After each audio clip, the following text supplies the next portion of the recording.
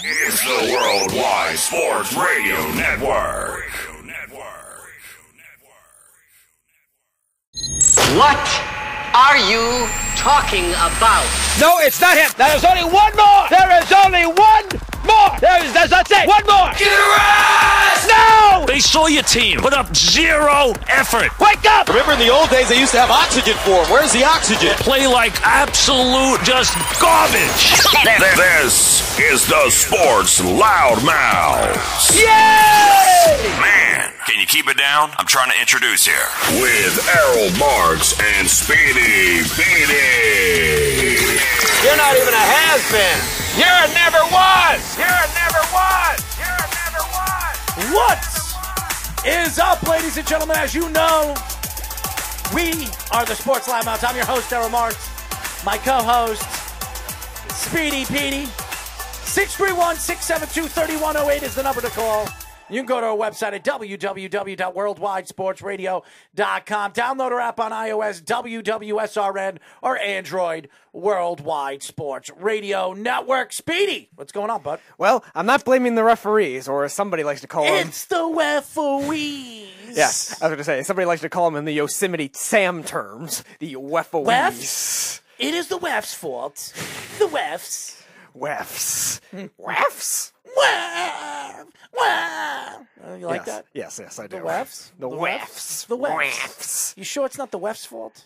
I'm pretty sure, but there's a lot of people that aren't. Well, the refs are ruining the Ranger game. The national nightmare, as Jeff would put it. Well, he can keep that one. I'm a Ranger fan, so I'm not going to call it a national nightmare if they win. Oh, man. The Rangers, Carolina, interesting game. Third period, 2-1, Carolina. Mm-hmm. Game number 5. If Carolina loses this game, I say the Rangers win this series in 6.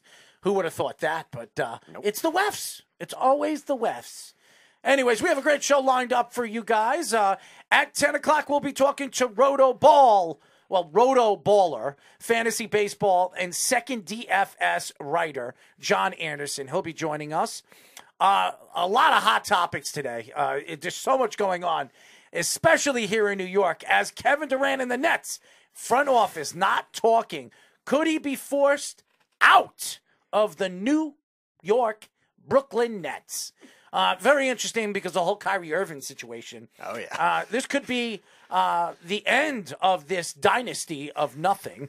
As Sean Marks might be looking for a job as well, as he has ruined this organization just as bad as Billy King has. So, good job, Sean. Congratulations. You guys just surpassed the Dwight Howard, Kobe Bryant, Steve Nash Big Three as the Lakers Big Three as the worst Big Three of all time. Now being coached by Steve Nash. Absolutely. We will get into the LeBron James speaking out that he wants Doc Rivers as his next Lakers head coach.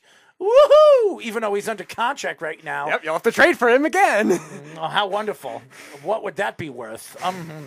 Not much in my eyes. Anyways, we'll get into the Rangers Game 5 recap a little bit later in the show as the game is progressively going as we speak.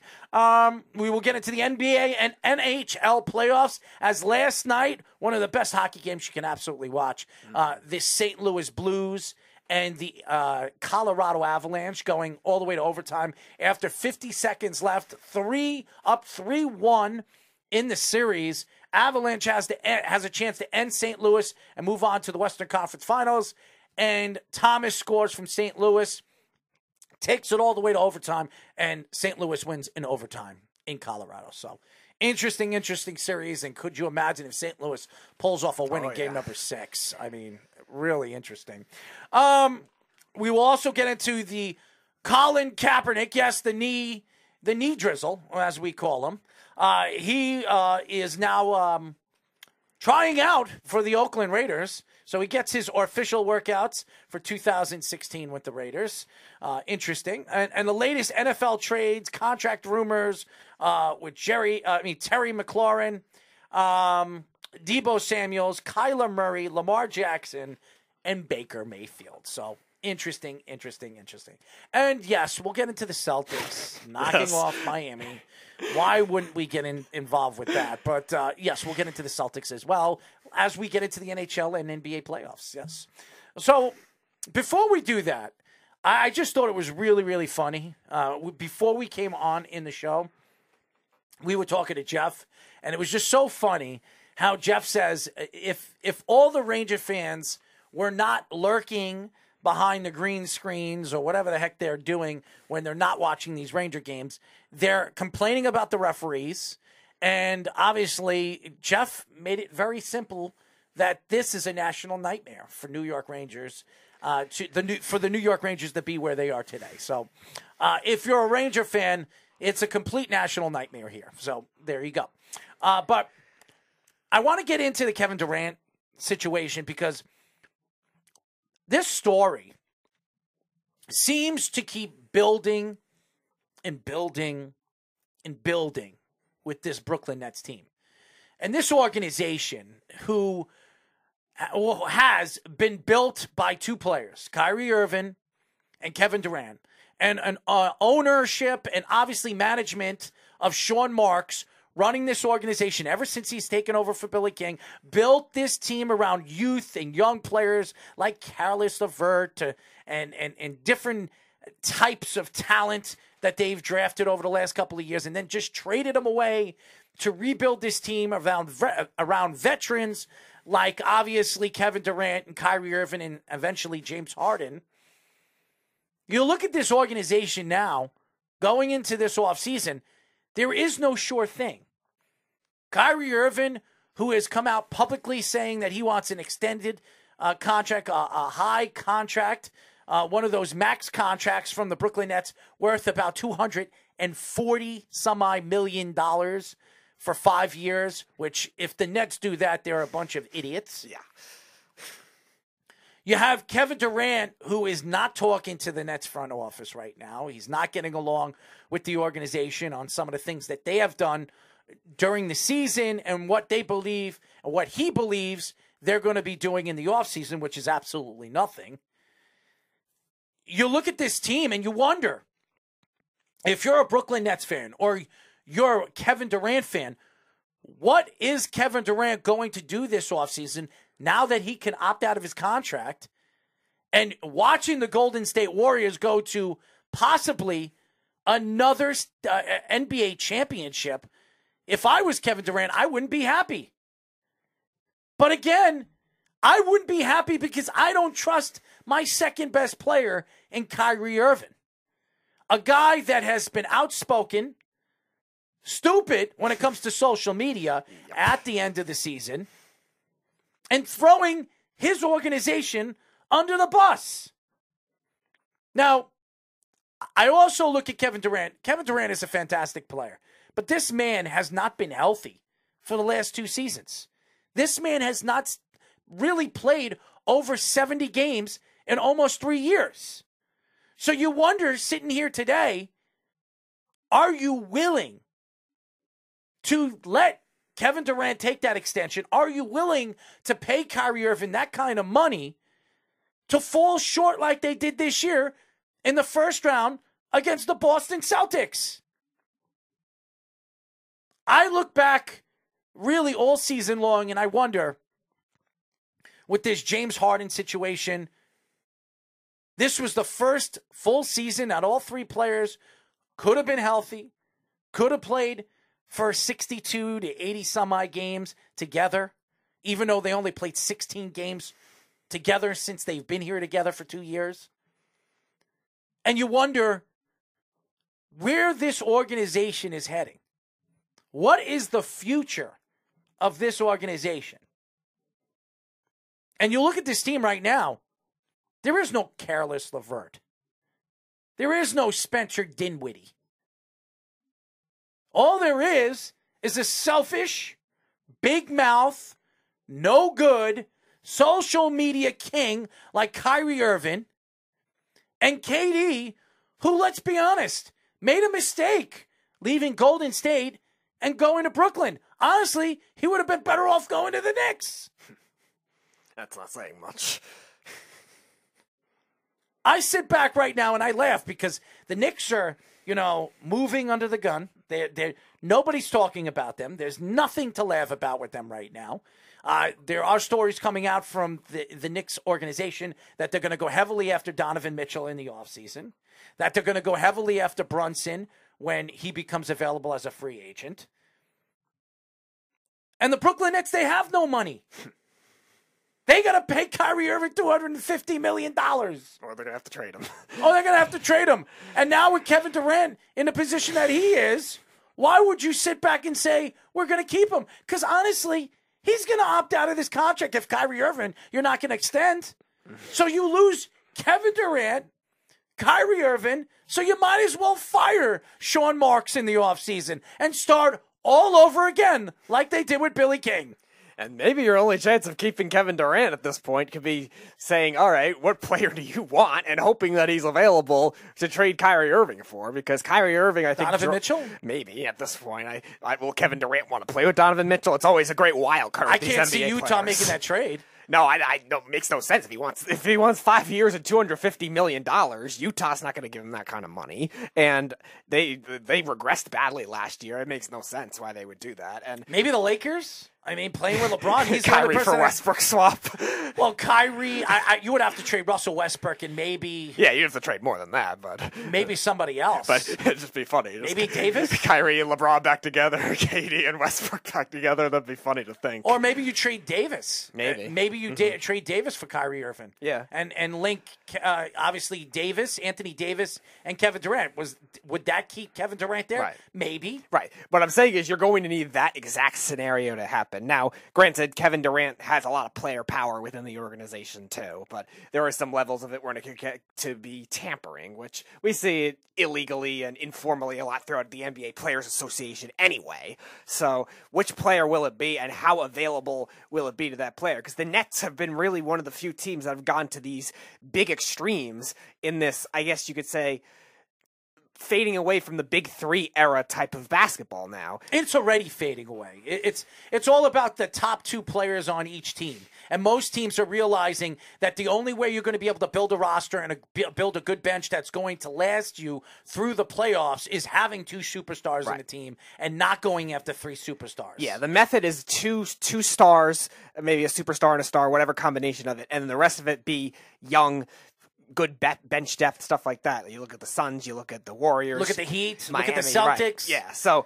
that's the method now. Nuggets. Of the way building a team, and the Nets kind of were behind the curve when it came to trying to jump into 2016, 2017, that whole stretch where the big threes were still being prominent. Obviously, LeBron making him popular, but then the Warriors doing the same thing too, and other teams have tried it, and they were a bit behind the curve, and now they've gotten to so many extremes where if you can't keep these players happy, you're going to end up with a lot of problems. And yes, even if they do end up trying to trade Kyrie Irving for a star that Durant's going to want, though, too, will that last? Will that work out well? You're gambling on another unknown with these top players and have no bench depth and no draft picks to compensate for the rest. If you were an organization right now in the NBA, would you trade for Kyrie Irving? Honestly, if you were a team out there, 30 different teams right now that are open maybe to add a big-time point guard, and Kyrie Irving is one of the top 3, top 4 best point guards in the NBA, and nobody can argue that. The talent is there. Would you want to take a big mouth guy that has nothing good to say about your organization, especially he has been a coach killer everywhere he's gone? Right. Honestly, would you want this guy on your team? And the answer would be no. And I wouldn't trade him for anybody right now. I'd trade him for a bag of bones. That's about it. He's not worth the money that he's saying that he wants. And I'm telling you right now, there is no way in hell the Brooklyn Nets are giving him $240-some-odd million. They offered him $176 last offseason, and they decided to drop out of that contract talk because of the whole COVID situation. And this man does whatever he wants. He didn't want to get the vaccination. Nobody forced him. Nobody should force anybody to get the vaccination. But then again, he didn't play any home games until really at the end of the season. He cost the Nets an opportunity to be a higher seed. Right. So if I was the Brooklyn Nets right now, and I'm sitting back and saying, what are we going to do with Kevin Durant? What are we going to do with Kyrie Irving? Knowing what you did with James Harden, you need to rebuild. This team is not a championship competitive team. This team can't beat Milwaukee in 7 games right now. This team can't beat the Celtics in 7 games right now. This team can't beat the Miami Heat in 7 games right now. And this is just the Eastern Conference. Mm-hmm. Heck, they can't beat the Philadelphia 76ers right now. John says, Nevada judge ruled in favor of former Raiders head coach John Gruden on 2 motions Wednesday, opening the possibility of a jury trial on his torturous interference claim that the NFL and Roger Goodell selectively leaked Gruden's emails to force his removal. Stuck says, how about them Celtics? The Wefts hate the Rangers and the Cowboys. Thought everyone knew that. John says, Oilers are the biggest dark horse that no one is talking about. Interesting. The Edmonton Oilers she's talking about? Yeah, it could be. Yeah. No, they can get out of that Calgary series. Snug, no, he's not going to the Sacramento Kings. Here's the problem with the Edmonton Oilers. They don't have a goalie. A goalie that gives up a whole full ice goal at the end almost cost them the game. I don't know if I trust Smith as my goaltender all the way through to the Stanley Cup Finals. Right, even if they get to the Western Conference Finals against the Avalanche or St. Louis, I don't see them beating them. Yeah, and I've praised Mike Smith for a while as being one of the more underrated playoff goalies as well. They didn't make it a lot with the Coyotes, but always played well and stood on his head a lot. But he's definitely had his duds since he's come over to the Oilers. Stuck says Blues were gritty last night. Yes, Jeff, we know there's another Trevor Story home run.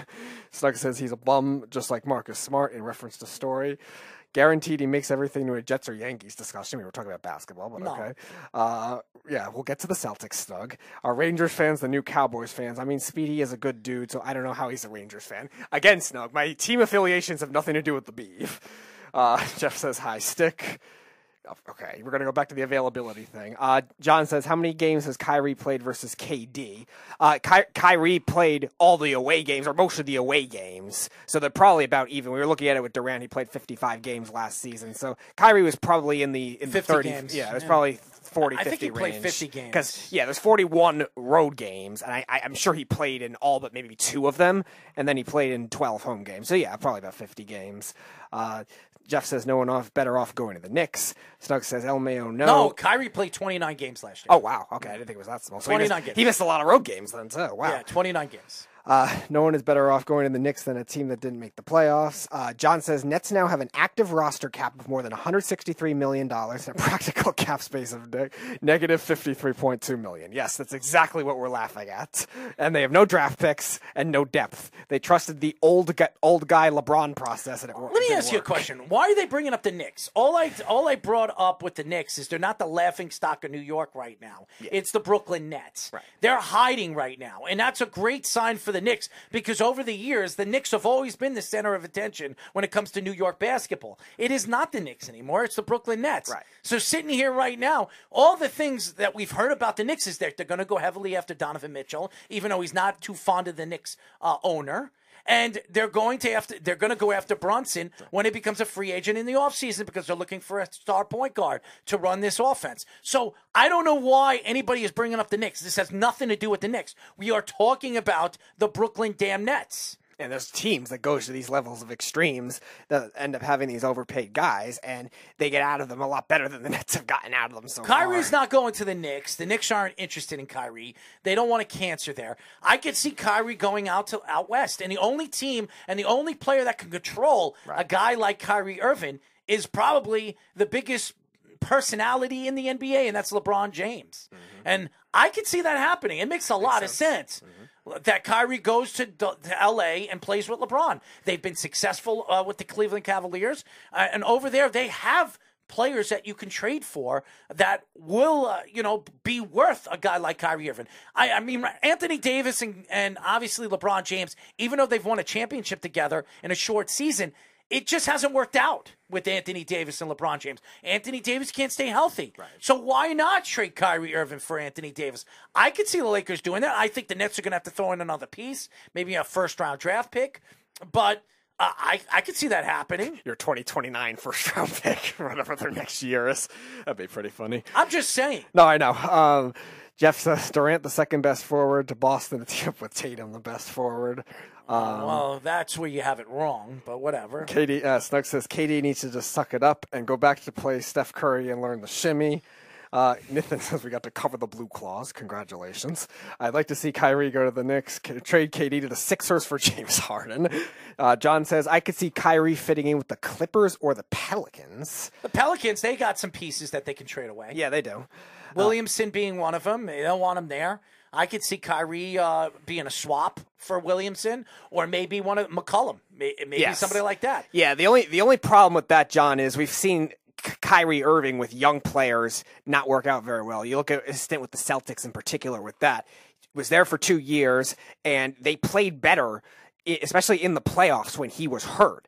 And I don't know if the Pelicans are guaranteed to be the same kind of thing, but the effect that he has on those players, same thing with the Nets too. Why do they have to trade all these young players away in order to get James Harden? It was because he didn't like playing with them. He was alone for his first year of his career when Durant. But it's the referee. When he was his first year with the Nets when Durant was hurt and didn't do very well collectively with those young players. Yeah, they still had a solid team. They made the playoffs as a low seed, but it was one of those things where Kyrie Irving, with his wacky personality and whatever's going on in his head, it didn't really bode well with Joe Harris and Shamet and like the young players you were mentioning too. And the Pelicans have that same kind of thing right now. And McCollum too. Is he going to want that kind of thing if he's going to be controlling that? Because he's now the star of that team. And was he going to want somebody like Kyrie Irving is another question. No, McCollum would be part of that trade. I mean, obviously you can't keep two guards like that. McCollum is the point guard of that team. He is running that offense now. He's going to be that guy. He's the center of attention to that offense.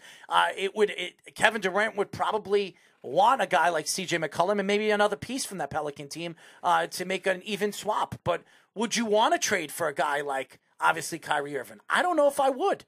If I was the Pelicans and the Clippers, why would the Clippers want Kyrie Irving there? I guess maybe they're banking on the fact that if Kawhi Leonard comes back and to keep him happy, he'll be back for next season, because the Clippers were a lot like the old Nets, where they overperformed with young players, a mostly young team this year, because Paul George was out for a long time too. I think he only played like 20 games as well, and they made this play-in bubble. They had all those comeback I don't know if they have wins. the money. And who are they going to trade over there with the Clippers to get somebody like Kyrie Irving there? They're going to have to trade either Paul George or Kawhi Leonard to get him. I guess it would It's one depend. of the top 10 players in the league. I guess it would depend on the relationships of these players, like I've been saying before. You never know with NBA players who's going to want to play with who and vice versa. Now, those are their only 2 max contracts, so they traded most of their other veterans away and all the big men they brought in over the years. So the rest of that team is pretty young. I mean, Reggie Jackson might have a max contract. I don't remember, but that's really the only other veteran guy on that team. So where does John Wall go from here, John Suggs? Just probably bad contract swap at this point because he hasn't played in forever. And he hasn't played for a year and a half. And Yeah. I think that I think position put him in position to succeed. And there are teams that he fits where he can go starts off the season as a backup and maybe earns his way in a starting lineup. Now, there are quite a few teams that would be interested in a guy like John Wall. The Lakers being one of them. Lakers need a point guard. Russell Westbrook, they're looking to trade. Maybe they trade with Houston, an even swap. But why would Houston trade back for Russell Westbrook? Yeah, and you're not going to get a lot of draft picks from the Lakers either. So you want a team that you want to be able to get something back. Either Dallas would be a nice team if they lose Jalen Brunson. Possibly, yeah. He might be a good fit over there. Yeah, to take come some off the ball handling bench duties, or start this season as a guy that could earn his way in that lineup. I would say the Bulls, but the Bulls have obviously. Yeah, they already have all their max contracts. I mean, unless they lose the Walls. I'm sorry, Lonzo Melo, Ball. Yeah, the Bulls. Yeah, That's what I mean. yeah. I mean, they have all the max contracts already spent from last off season too. So unless they do move Levine in the off season, or he ends up leaving, maybe that's Miami, the case, maybe.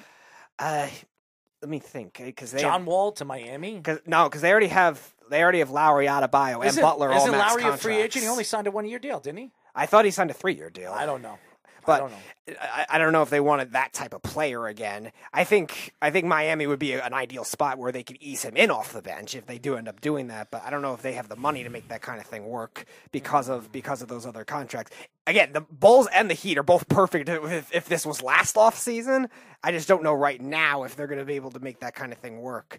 And you're gambling on somebody that, again, hasn't played in a year and a half, really is more of an attacking point guard. So how much speed has he lost is another question. Kyle Lowry's contract, 3 years, $85 million. Okay. Yeah, so I think they're just going to roll with that just because he knows the system a little better. Yes, he had the injury problems this year, and last game he was horrible in the playoffs. But I don't know if they would take that kind of thing. Says John Wall for Bradley Beal. It's a lot of money for Kyle Lowry who can't stay healthy. No, I know. No, it's looking like more and more a bad contract, but it's only 1 year into over. it. Carolina just scores. Oh boy. I think this game is pretty much over, and they'll be going back to Madison Square Garden up 3-2, going into game number 6, and it's the referees, the national nightmare, the Rangers. Well, the Rangers losing is quite a national nightmare. Oh, well, but for you, not for me. Speaking of mocking people for blaming the referees, we have Jeff on the phone. Jeff, what's going on, man? Gentlemen, our national nightmare is almost over. Well, they still got to go to Madison Square Garden to win. What a debacle this has been. How are the Rangers this close? Thank God for Svechnikov here. Huh? Stuffing it. You sure it wasn't the referees? Oh, it's the referees. Oh. that kid bitches. Everything's the referee's fault. That little whiny bitch. You're so mean, man. But I mean? yeah, Name one time. We've talked about this already. Name one time, just one time, that any of his teams have lost where he didn't blame the refs. Name one. I can't. We've said this already. I said it off air. I can't remember a game or obviously any time of a season or a playoff game where his teams were there and he couldn't or found a way to blame somebody for it. The referees, the coach, the players stink, or he just says that the Cowboys don't know what the hell they're doing, or the Rangers they don't know how to run a play with 13 seconds. That's the only thing that he's ever been right about. They don't know what they're doing. Well, yes, they're the same ones who call the quarterback draw when you have no timeouts and then had 13 seconds to run down the field, and they couldn't do it. But our national nightmare is almost over. Thank God. One more game. That's all they got to get through. They got to beat him in Madison Square Garden. And no, they don't. No, they don't. They can lose there and come back to Carolina and win then. If they go Game 7, I say the Rangers win Game 7. There's no way. There is no way the Rangers are going to go to a Game 7 and let this Carolina team win. I'm telling you right now, they have to beat him in Madison Square Garden. They do not want to go to a Game 7 where the pressure is on them to win. And the Rangers have no pressure. Everything is all pressured on this Carolina Hurricane team to win. Because if they don't win this year, when are they going to win? Because no, they're not going to win. They're definitely not going to win. I'm just saying that they're expected to go to the They're expected to go to the Eastern Conference Championship for the first time of this, not the first time they've ever gone, but for the first time in almost, 10 years? Well, they did 3 years ago against the Bruins. Yeah. When did they win the Stanley Cup? Right. 2005. And what happened? Yes, the Bruins swept them. I know. No, that was the funniest. Right. That was the funniest sequence of event playoffs ever. The Islanders sweep the Penguins, then got swept by the Hurricanes, and then the Hurricanes got swept by the Bruins. That's funny. Absolutely funny. Four sweeps in a row or 3 sweeps in a row just to get swept by 2 of the same teams. That's pretty funny. Yeah, actually. Real funny. Anyways, to finish up with some basketball, and we'll get into the NBA playoffs as well. LeBron James wants Doc Rivers as his next head coach. I don't know how this possibly could happen, okay? Now, I understand LeBron James runs the Lakers. I understand he runs the NBA. He runs Adam Silver. He might as well be the commissioner of basketball. Really, he should be, okay? Because anything LeBron James wants, he gets. But this doesn't likely mean it's going to happen. I can't see it happening. And what do the Lakers have to give to land somebody like Doc Rivers? And is the 76ers willing to give up their coach after a successful season? And this was a successful season for the 76ers, especially adding James Harden for no reason whatsoever, but they traded him for Ben Simmons, who absolutely is a debacle. But nevertheless, that was a win, though. That trade was a win for them. No, I said that it was a win for him because they got James Harden. At least he played in the playoffs, and Ben Simmons couldn't even step on a court. So it was an absolute win for him. So why would they get rid of a coach where his second year? His second year. His second year, where they've gone to the second round, and they have a chance next year to be a contender. What are you going to say? You have to tip your cap to James Harden, though, a little bit, right? With his tribute to Ben Simmons. What a tribute that was. I thought it was absolutely beautiful tribute to miss every jump shot in a Game 7 as a tip of the cap to Ben Simmons because he couldn't shoot either. Well, we all know about those two players. They're horrible in the playoffs. It's amazing how great of a player. 9 points in a Game 7. 9 by a max contract player. Beautiful tribute. Yeah, he became the third option. He became the third option for the Sixers. So it's unbelievable how what James Harden turns out to be when he gets into the playoffs. I mean, this guy is non-stoppable. And he's getting fat. Yeah, he's a non-stoppable offensive player in the regular season, and then when he gets into the playoffs, he can't hit a lick. He can't hit a jump shot. He can't hit a three-point shot. He can't shoot a perimeter shot, 17, 18-foot jumper. I mean, this guy completely forgot how to play basketball when he gets into the playoffs. It's unbelievable. Ben Simmons never knew how to play basketball. At least this guy actually knows how to play and won an MVP. So, and was at one point for 5 years the best offensive player in the NBA. But really, you look at this story, and obviously it's just a story for LeBron James to spark rumors on why he doesn't belong with the Lakers anymore and why, if I was the Lakers, I would move on from LeBron James. Now, are the Lakers going to move on from LeBron James? Probably not. They should, but they probably aren't, because the Lakers are expected year in and year out to be contending to make the playoffs. And if they trade LeBron James, what do they think they're going to get back for him? Now, they could decide, you know what, let's rebuild through the draft. But this team is not a rebuilding team. I mean, this is a team full of veterans. Now, they have a couple of youngsters, but not guys that you could build your team around like the Golden State Warriors, like a Poole or a Wiseman. They don't have those type of players. And they're not, if you want to talk about, I don't know, Miami in a Robinson or Tyler Hero situation where they have players you can build your team, your organization, or the Celtics, a Jaylen Brown or a Tatum type of player. They don't have those guys. But you don't need to get that for LeBron, right? Like, and listen, I'm just going to use one team as an example, but there's plenty of teams out there that have guys similar to this. So I'm just going to use it as that. Don't take it as this is the trade I'm proposing, okay? Don't do that. But if the Lakers traded LeBron to the Heat, yes, I already know he's been there. It's just an example. Don't get carried away, Speedy, right? And they just got back like Gabe Vincent, Max Strus, and Duncan Robinson. That's what the Lakers need. They just need role-playing shooters around Russell Westbrook, who's ball dominant, and Anthony Davis. They just need role players that can shoot. They don't need another max contract guy or ball dominant dude. And you can get that for LeBron at this point. You could trade him to Boston and get Peyton Pritchard, Nesmith, and Grant Williams. You could get more than that for LeBron James. I mean, LeBron James is... Right, but all I'm saying is that's all you need. You don't need another max contract guy. All you need is two, three, four players, because outside of the three guys they got, LeBron, AD, and Westbrook, there is no one else there that can play basketball. There's no one on that team that can play basketball. So fill out the team with decent shooters and guys that can play, and that's all you need to do.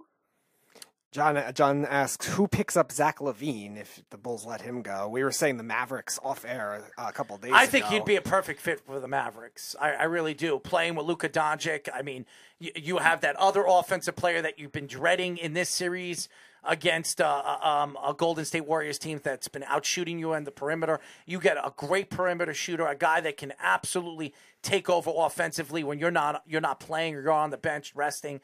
I mean, Brunson's played well throughout this playoffs, but he's not that second option. He's more like a third option on another team.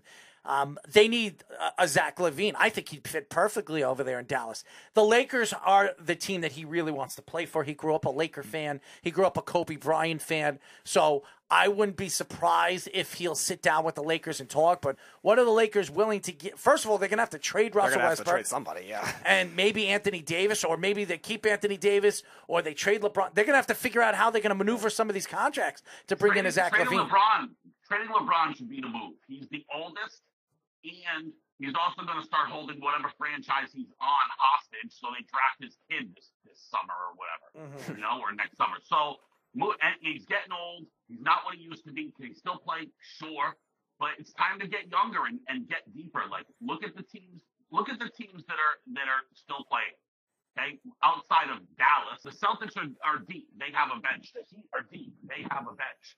The Warriors, and I know Errol's going to hate this, they're pretty deep. They have a bench. They have guys that can come and play. The Lakers have 3 dudes and 12 more Speedy Peas. That's it. They got a bunch of old players. Carmelo Anthony needs to go. Maybe retires at the end of the season. Right, bums. They have bums. They have absolute bums. They need to rebuild. Right, but you can do that just by getting rid of LeBron. Just go and get shooters. Go get Max Strus, Gabe Vincent, and Duncan Robinson from like the Heat, or you can trade them to Milwaukee and get Grayson Allen and a bunch of Pat Connaughton and a bunch of those. How about this? How about this? How about Utah? You reach out to Utah. Now, obviously, Dwayne Wade's one of the owners over there. Him and LeBron are very close. You trade him to Utah, LeBron to Utah, for a guy like Donovan Mitchell and maybe another piece.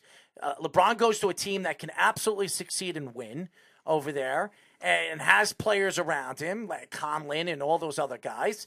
And that's not going to help. That doesn't help them. But it helps the Lakers. You bring in Donovan Mitchell over there, and it doesn't help because it would just be a repeat.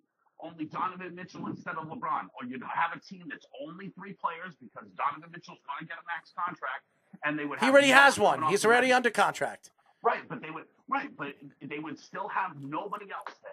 Nobody else. It would be the same thing. I don't know if Donovan wants to be traded there. So they need to shed the contract and get more players, more shooters, be a deeper team. It makes a lot of sense. And I could see this happen. Even though a lot of Knicks fans are hoping that Donovan Mitchell goes to the Knicks, I have a feeling that Pat Riley's going to pull something off. They fall short. No one's going to the Knicks. They fall short. They'll fall short. No one's going to the Knicks. The Knicks are bums. They never get every year. Everyone's going to the Knicks, and every year they end up with nothing. They'll fall short. The best player that they've signed in the last decade has been Derrick Rose. They'll fall short on Donovan Mitchell. He'll go to Miami, and he'll win over there in Miami with Jimmy Butler.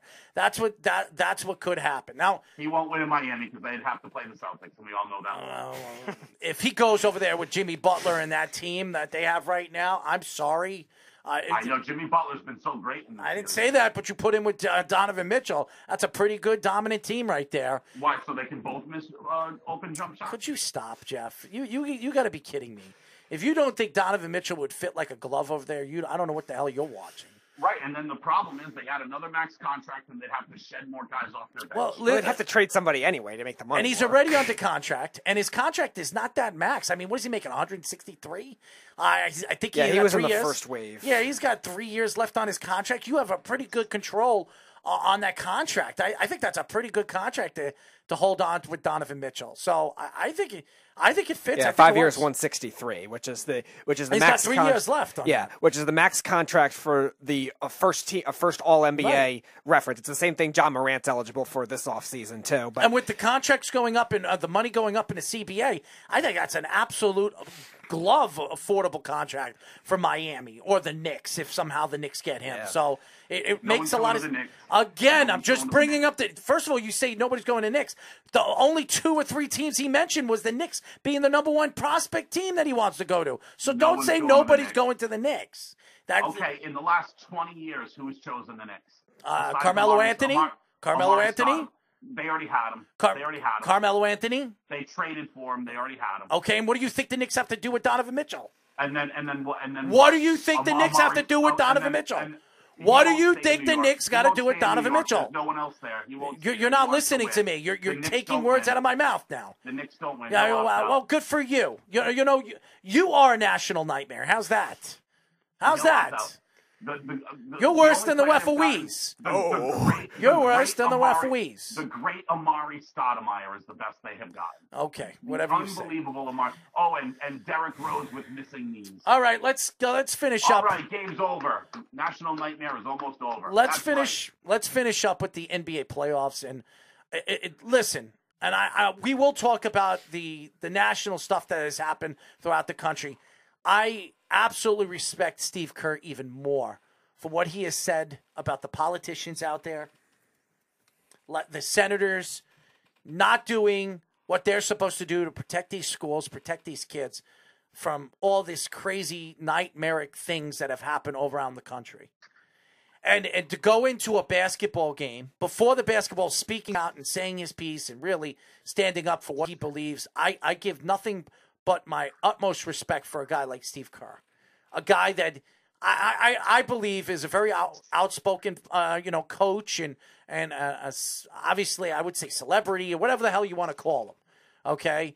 But, to go into a basketball game after all that stuff that happened and then speaking up the way he did, nothing but my utmost respect for him. Now, obviously losing a game game number 4, where it kept Dallas alive, and now going into tonight's game, Dallas has a chance to take this back to Golden State. Now, does that mean they're going to win this series?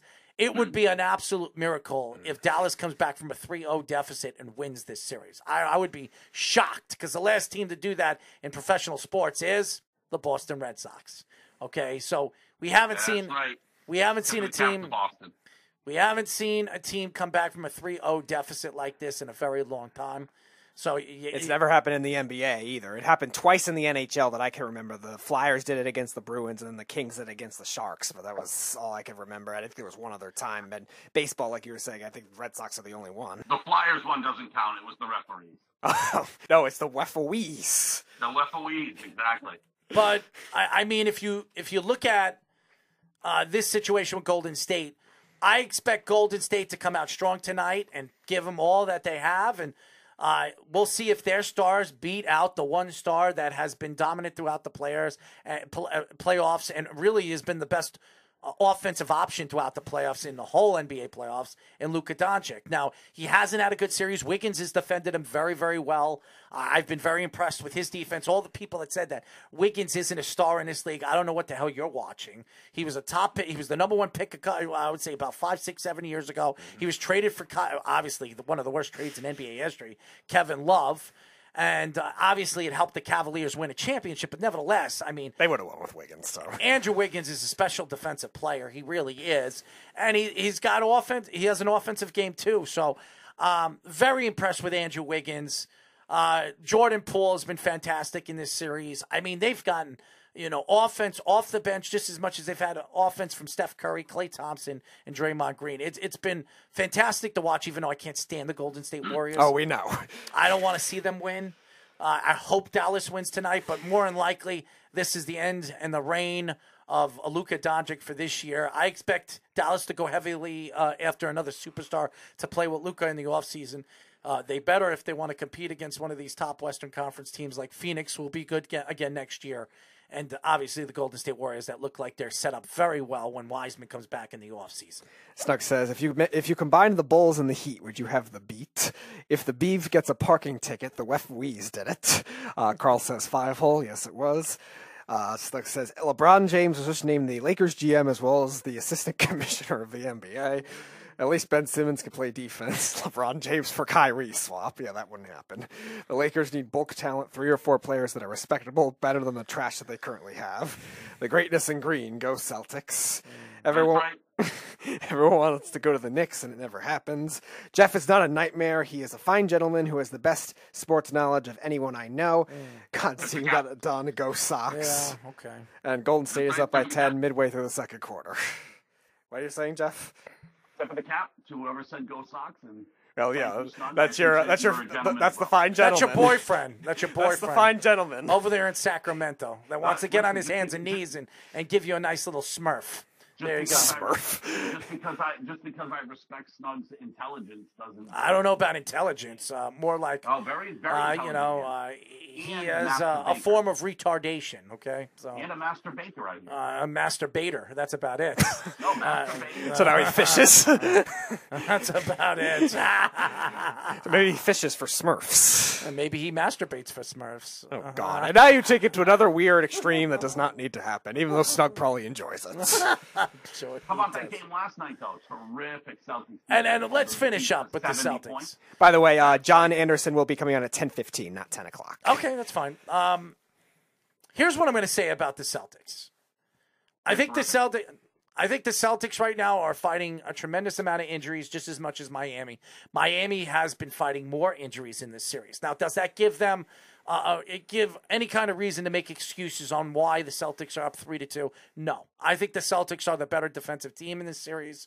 They're getting, obviously, good rebounding, good inside game from the Williams kid. And really, Al Horford has been, the games that he has played in this series has been fantastic. He really has been. So, and Jaylen Brown, obviously, and Tatum. I think Jaylen Brown was the better player yesterday. I really think that he played dominant defensively. And in the second half, Jaylen Brown, especially in the fourth quarter, took over that game and completely shut down Miami. So, hit a deep three. I think when you look at the Celtics right now, they're building tremendous amount of confidence. And if they can knock off Miami, I think, even though I can't stand the Celtics, I'm going to be rooting for the Celtics if they have to play Golden State. Who would have thought that? I Two know. teams that I can't stand more than anything when it comes to basketball, the Celtics, a.k.a. Mikey C, and the Golden State Warriors, two teams I can't stand. I'm going to be rooting for the one in green. Who would have thought that? Oh, you can't root for Vinny Rubo. Well, that's a whole nother story. He's rooting for Golden State. Of course he is. The whole key to the Red Sox is Rob Williams, man. When they have him in their Not the Red did Sox. You mean the Celtics. Did you see how many blocks Rob Williams had last night? And by the way, not even blocks at the rim. Dude, he was running from the lane all the way out to the three-point line and blocking shots last night. How impressive was that? Well, he's got some of the best speed for a big man, for sure, and he's showing it. Yeah, and he's the key to the Celtics. If he plays, the Celtics are so much better because they have a tremendous defensive presence to go with. And by the way, he was second team all defense. Just so you know, Snug, I have a Jason Tatum jersey, but it's a Duke Jason Tatum jersey. Of course. And you never buy a Celtics jersey. And I do love Jason Tatum, even though I He's can't an OG stand the fan. Celtics. He's an OG fan. I like Jason Tatum. I've always liked Jason Tremendous. Tatum. He's tremendous. I'm a Duke fan. I root on all my Duke players that come into the NBA, even though half of them don't even turn out to be anything. I'm a Grant Hill fan. I was rooting on Kyrie Irving until the stupid things that come out of his mouth. And yes, I absolutely love Jason Tatum.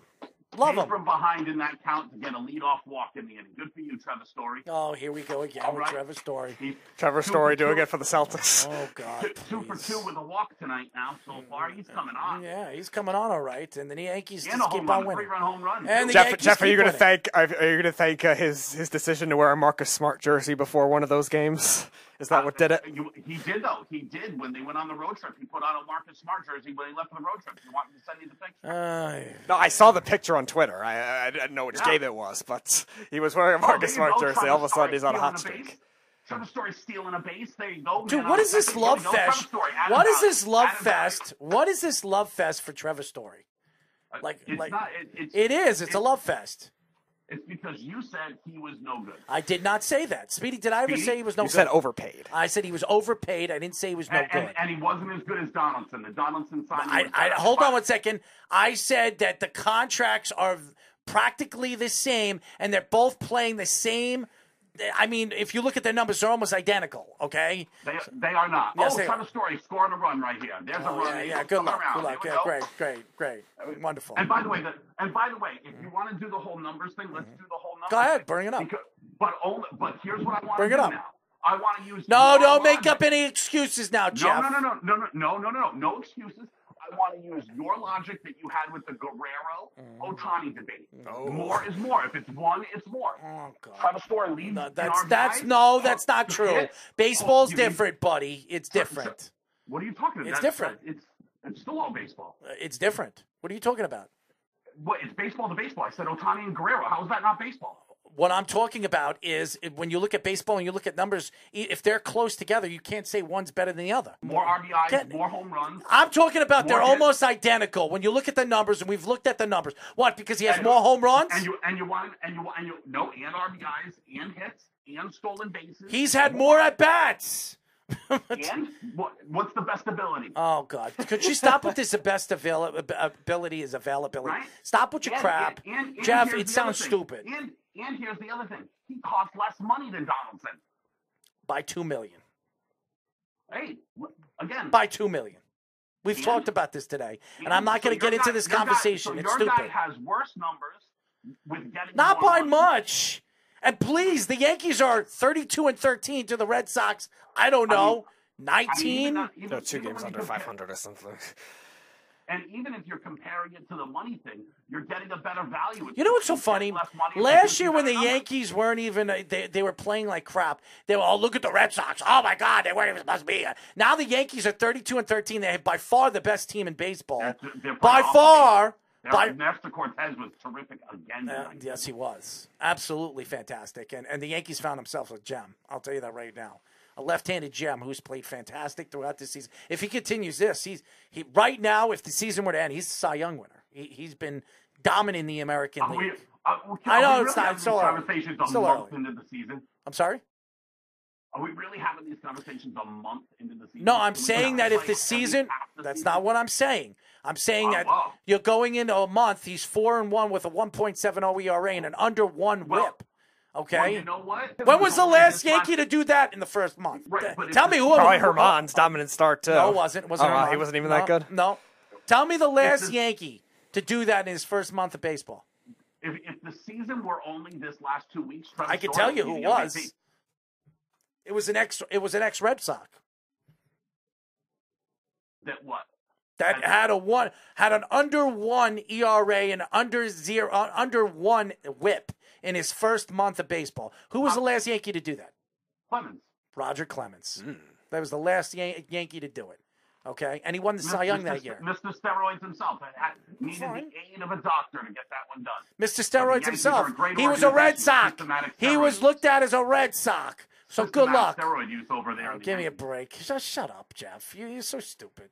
You sound Andy dumb. Pettit, Roger Clemens. Good. Jason Do you want to? Giambi. How about David Ortiz? Oh, I'm Alex sorry. Rodriguez. I'm sorry. Let's go up and down the rosters of the Red Sox Hey, you that can did always it. say one or two guys. It was systematic with. Oh, systematic. Get out of Andy here. Pettit- We don't even. Andy Pedro Pettit. Martinez was definitely doing steroids. Don't get out of here. Can you be that skinny and do steroids? I don't think you Skinny? can be.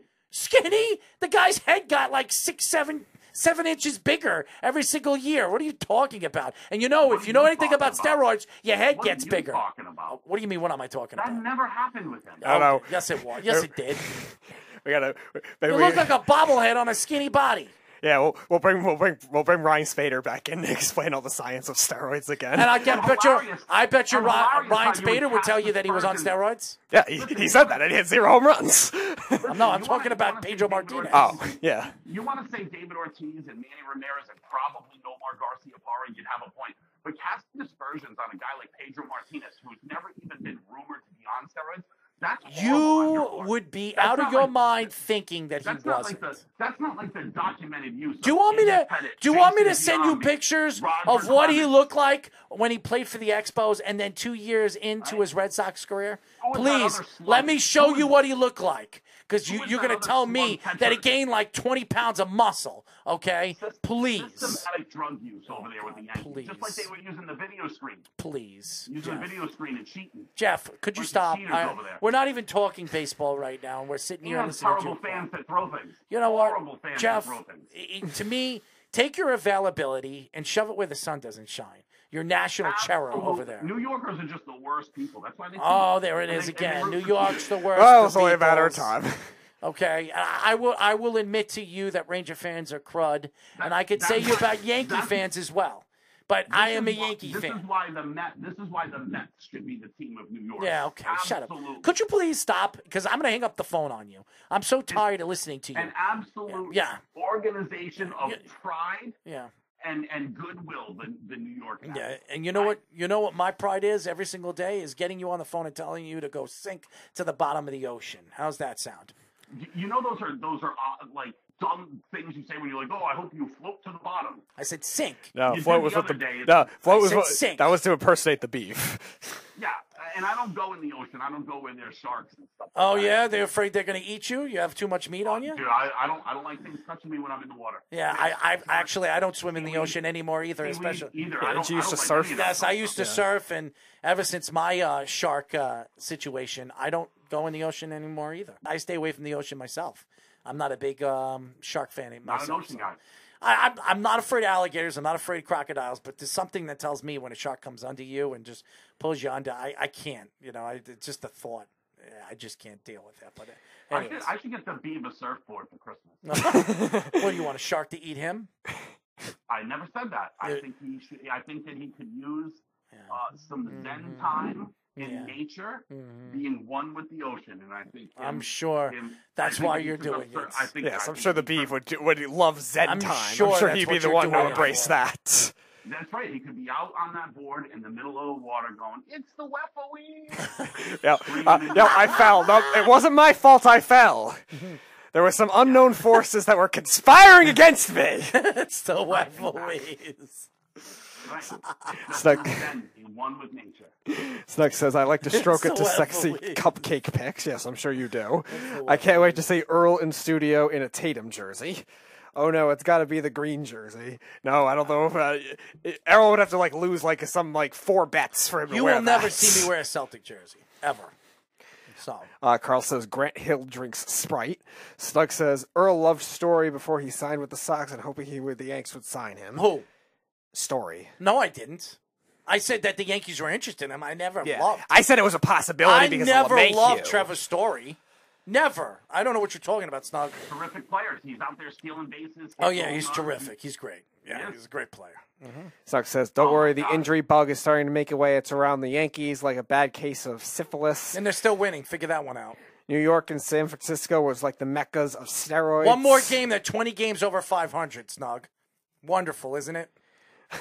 Snug says, oh, I kicked for a beef surfboard. Let's go start a GoFundMe. Bayshore would participate. And Carl says the East River. Oh, the East River. That's pretty good. Could you? I couldn't imagine the beef on a surfboard. Could anybody imagine that? Oh, no, it'd be just a massive blooper reel. I don't know if he would have the balance. He can play basketball. I'll give the Beav a lot of credit. He can play. He's not bad. He's not a bad basketball player. But he never wants to play me one-on-one. There's something about that. It's just I think the fear of playing me. I can't play one-on-one right now because of my hip. But when I get a chance to get healthy again, I've always wanted to play him one-on-one. He just doesn't. So was Tony Rubo. Yeah, I was going to say. What was that 2-on-2 matchup that I was going to broadcast for you guys? It was going to be me. You and Matty Caps against the two Rubos. And we would kick their ass. We would kick their ass. I guarantee. I'd put any amount of money on that. We would kick their ass. But it never happened because those two guys are just little chicken, you know what. So Stark says the only thing I can imagine the Beef doing is making coleslaw. Yep. Well, that's why he's the Sultan of Coleslaw. So obviously we're in baseball, and our special guest will be joining us at 10:15. Obviously, we're at the top of the hour right now. We will be talking to Rotoball Fantasy Baseball second DFS writer, John Anderson. He'll be joining us for the first time on this show, so I'm sure he's excited, and we are just loving it. In his Roto world, you should ask him who he would take, Trevor Story or Josh Donaldson. He would take the Wefoese. That's what he would take. Well, no. See, the Wefoese. See, John works for Rotoballer, so if the B were to pronounce it, it'd be Wodobawo. That poor kid, man.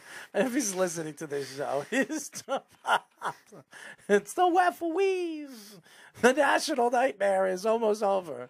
Oh, really my God. It really is. Can you just see him at home right now, just sad, sitting in the dark, wiping away tears? He's probably wiping his ass right now because he's probably drinking up a storm and probably ate enough wings where he's on the toilet right now. Right, Speedy? Oh, wings. Blue cheese? Yeah, well, yeah, it's possible, but serving the wings to the beef when he's blaming the referees, that bar might want to think twice. I think it would be really, really funny. I'm sure it would. I think he's sitting on the toilet. He's like, "Damn referees! Damn you referees!" I mean, think about how sad that meal must be. Picking up buffalo wings to eat with tears rolling down his face. He cried. You're so bad, man. Well, also, one, don't bring the wings into it. They'll be great on most other people. But also, yes, you don't want to shed tears into your food. Anyways, to go back, we were talking about baseball. The Yankees injury bug is starting to really build. John Carlos Stanton could be out for 10 to 12 days. He's on the DL list, and Jonathan Loaizaga is now sitting out probably for at least 2 weeks. Who I believe is the next closer for the New York Yankees. They lost Gill for the season, Tommy Johns. They lost Chad Green for the season, Tommy John. So the injuries are starting to build, and also Chapman's now heading to the IL. So you look at the position that the Yankees are. Yes, they're 32-13. If you're a Yankee fan, you're excited and you're very happy where they are. But as these injuries start to build, where do the Yankees go? Now, losing Giancarlo Stanton to only a small little bit of time, that doesn't hurt the Yankees because over the years, since he's come here, he's had significant amount of time. And remember, Giancarlo Stanton will have these little injuries, and then they build onto big injuries. Right. So hopefully the Yankees are smart. Let him sit out for at least a couple of series, let him get healthy, and then bring him back in. You do not want to lose Giancarlo Stanton for a significant amount of time because you don't know when Aaron Judge is going to get hurt because he has not stayed healthy. Last year he did, but back-to-back years, we haven't seen that since he's come into the league. Right. So that's going to be a huge problem. And again, there's other players that the Yankees have that are probably going to fight injury throughout the season. Remember, it's still early in the season. It's only 1 month in. There's only, I think the Yankees are, 30 and 13, I believe. 40-something games into the season. They're not even in a quarter. I wouldn't even say they're a quarter into the season. Maybe 10 or 11 more games left before they're quarter into the season. So the Yankees are playing great baseball, but if you're a Yankee fan right now, is this alarming? Absolutely. They did bring in they are bringing back Shane Green. They re-signed Shane Green to a minor league contract, another ex-Yankee that played very well in the bullpen. We'll see how quick he gets called up. I think the Yankees are going to start, have to looking into the waiver columns and free agency, which is quite a few players that haven't played this year that are still sitting, looking for jobs. So it's going to be very interesting where the Yankees are going to start to fall, especially as good as the rotation is pitched. I don't expect this rotation to continue doing what they have done really in the first year and a half. So if you're a Yankee fan, you should be excited about Nasty Nestor. He's pitched very well. You should be excited for, obviously, Cole, who's pitched well for the last half a month. And obviously, Luis Severino's been good. Montgomery's been on, back and forth, but he's been fairly good. And Toulon, who's been very, very good as well. So this rotation has been better than anybody expected, one of the best rotations in baseball. But could they hold up? Could this pitching staff hold up, especially when you look at this bullpen starting to fall apart? Yeah, the Yankees are going to have a tough go at it with managing the pitching. I think the hitting, they'll be fine. Stanton only out for a limited amount of time, just a 10-day stint. Ankle inflammation. It's not a big deal for a player like him in comparison to somebody who has to run Stanton, a lot more. you just don't know. Yeah.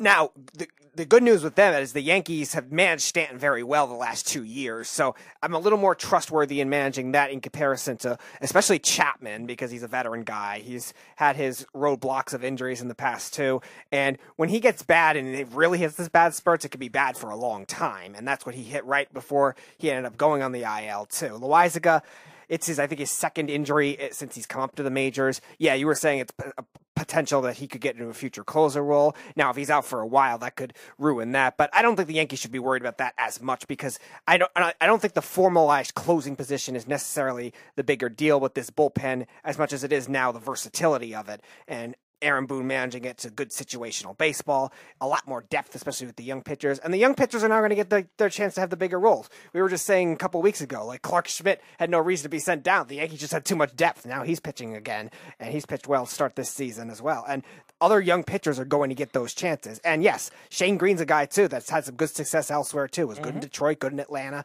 that the Yankees might be able to rebirth. The Yankees might be able to rebirth again. Well, not rebirth. He'll come back here. He'll fit in that bullpen. You could put him in the sixth inning. You could put him in the fifth inning. It's going to take him a little while to get in shape.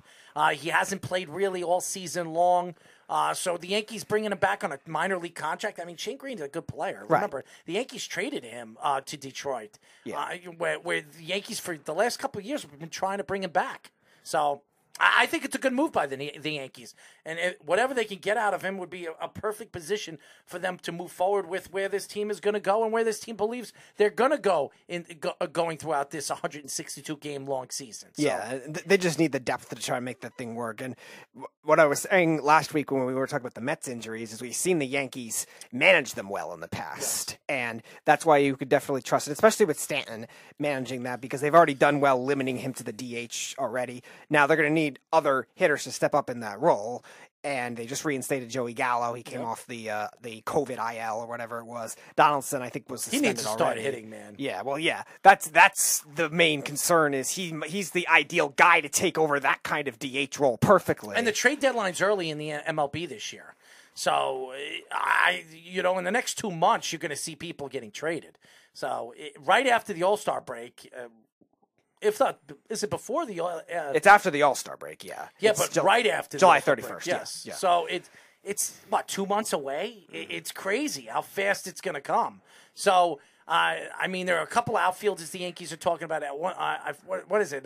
Benintendi is a guy that everybody, the Yankees have been interested in. He plays for Kansas City this year, ex-Red Sox.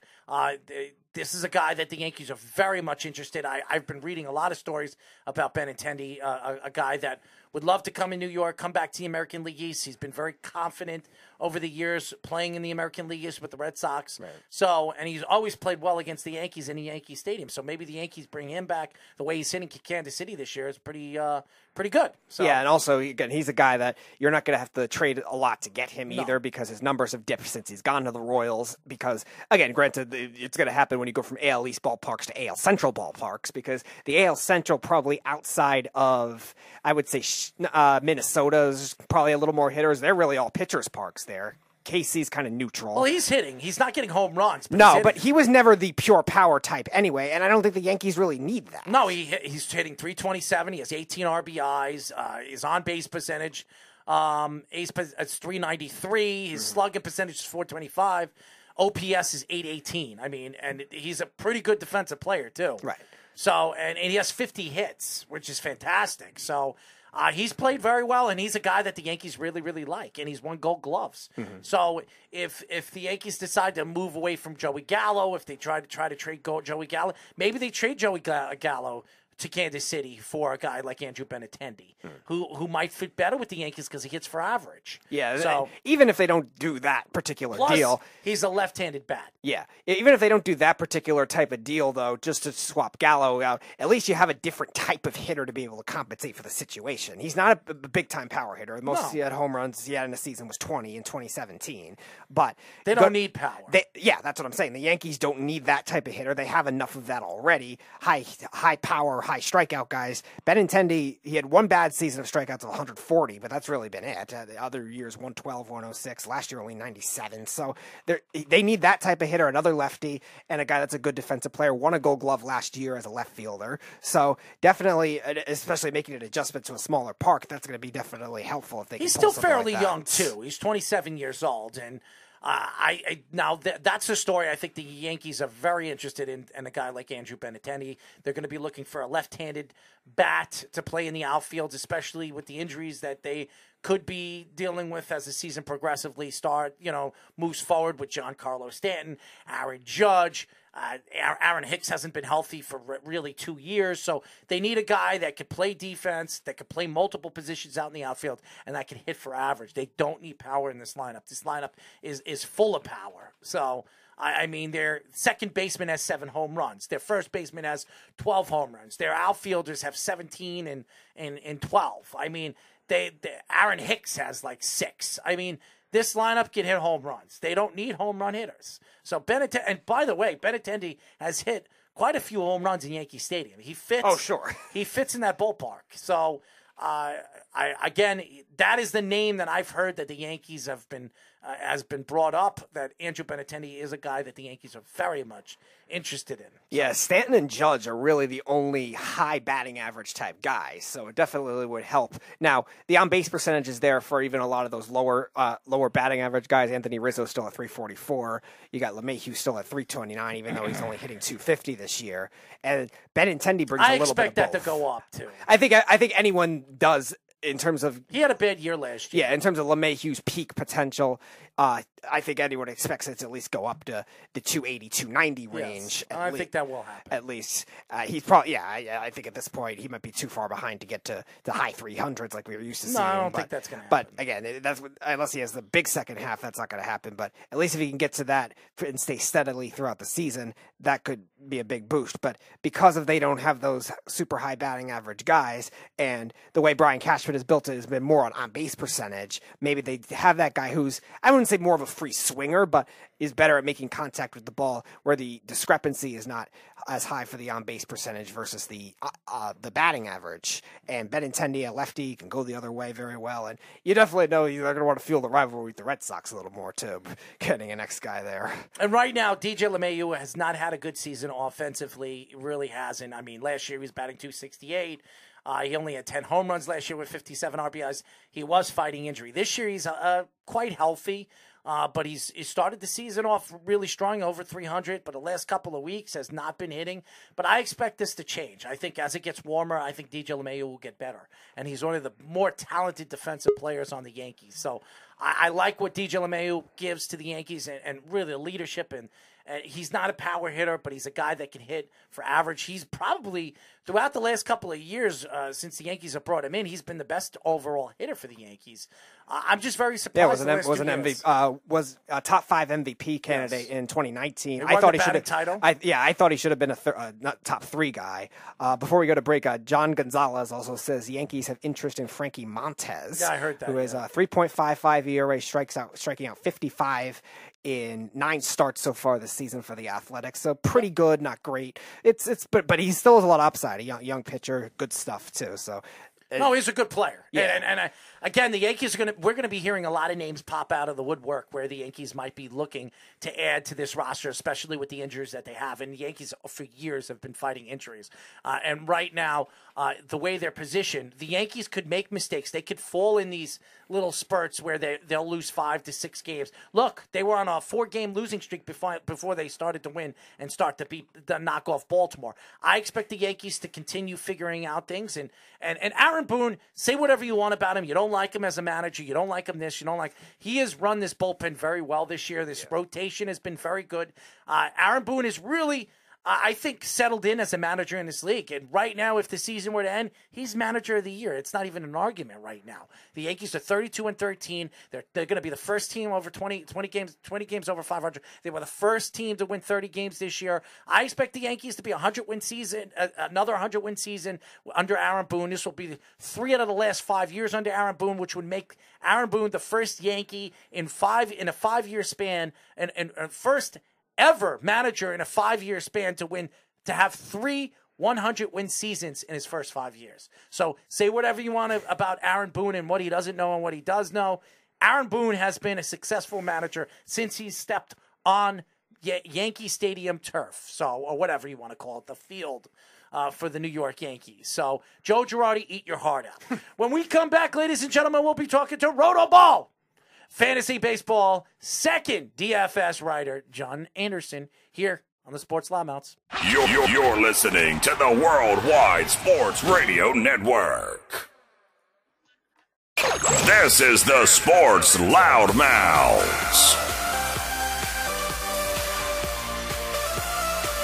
We are back, ladies and gentlemen. This is the Sports Loudmouths. You can call us at 631-672-3108. You can go to our website at www.worldwidesportsradio.com. Download our app on iOS, WWSRN, or Android, Worldwide Sports Radio Network. Well, we were just getting into baseball, and why not bring in a baseball specialist? We are now talking to Roto Ball Fantasy Baseball second DFS writer, John Anderson. What's going on, John? Hey there. Kind of out of nowhere. Never heard of you guys, but what's up? Looks like you got a nice show here. Thanks for having me on. Well, thank you, John, for blowing our heads up. Well, you just came out of nowhere, but we really appreciate it. A great way to start it, I guess. Yes, but. We're very happy to have you on, man. We really appreciate you joining us. I'm sure you're a very busy guy. What's that, a jumping? What do you have there? Yeah, that's trampoline? That's my workout between segments here. Oh, there you go. I mean, I don't have a workout. I mean, if you want me to do some handstands during the show, I could do that for you.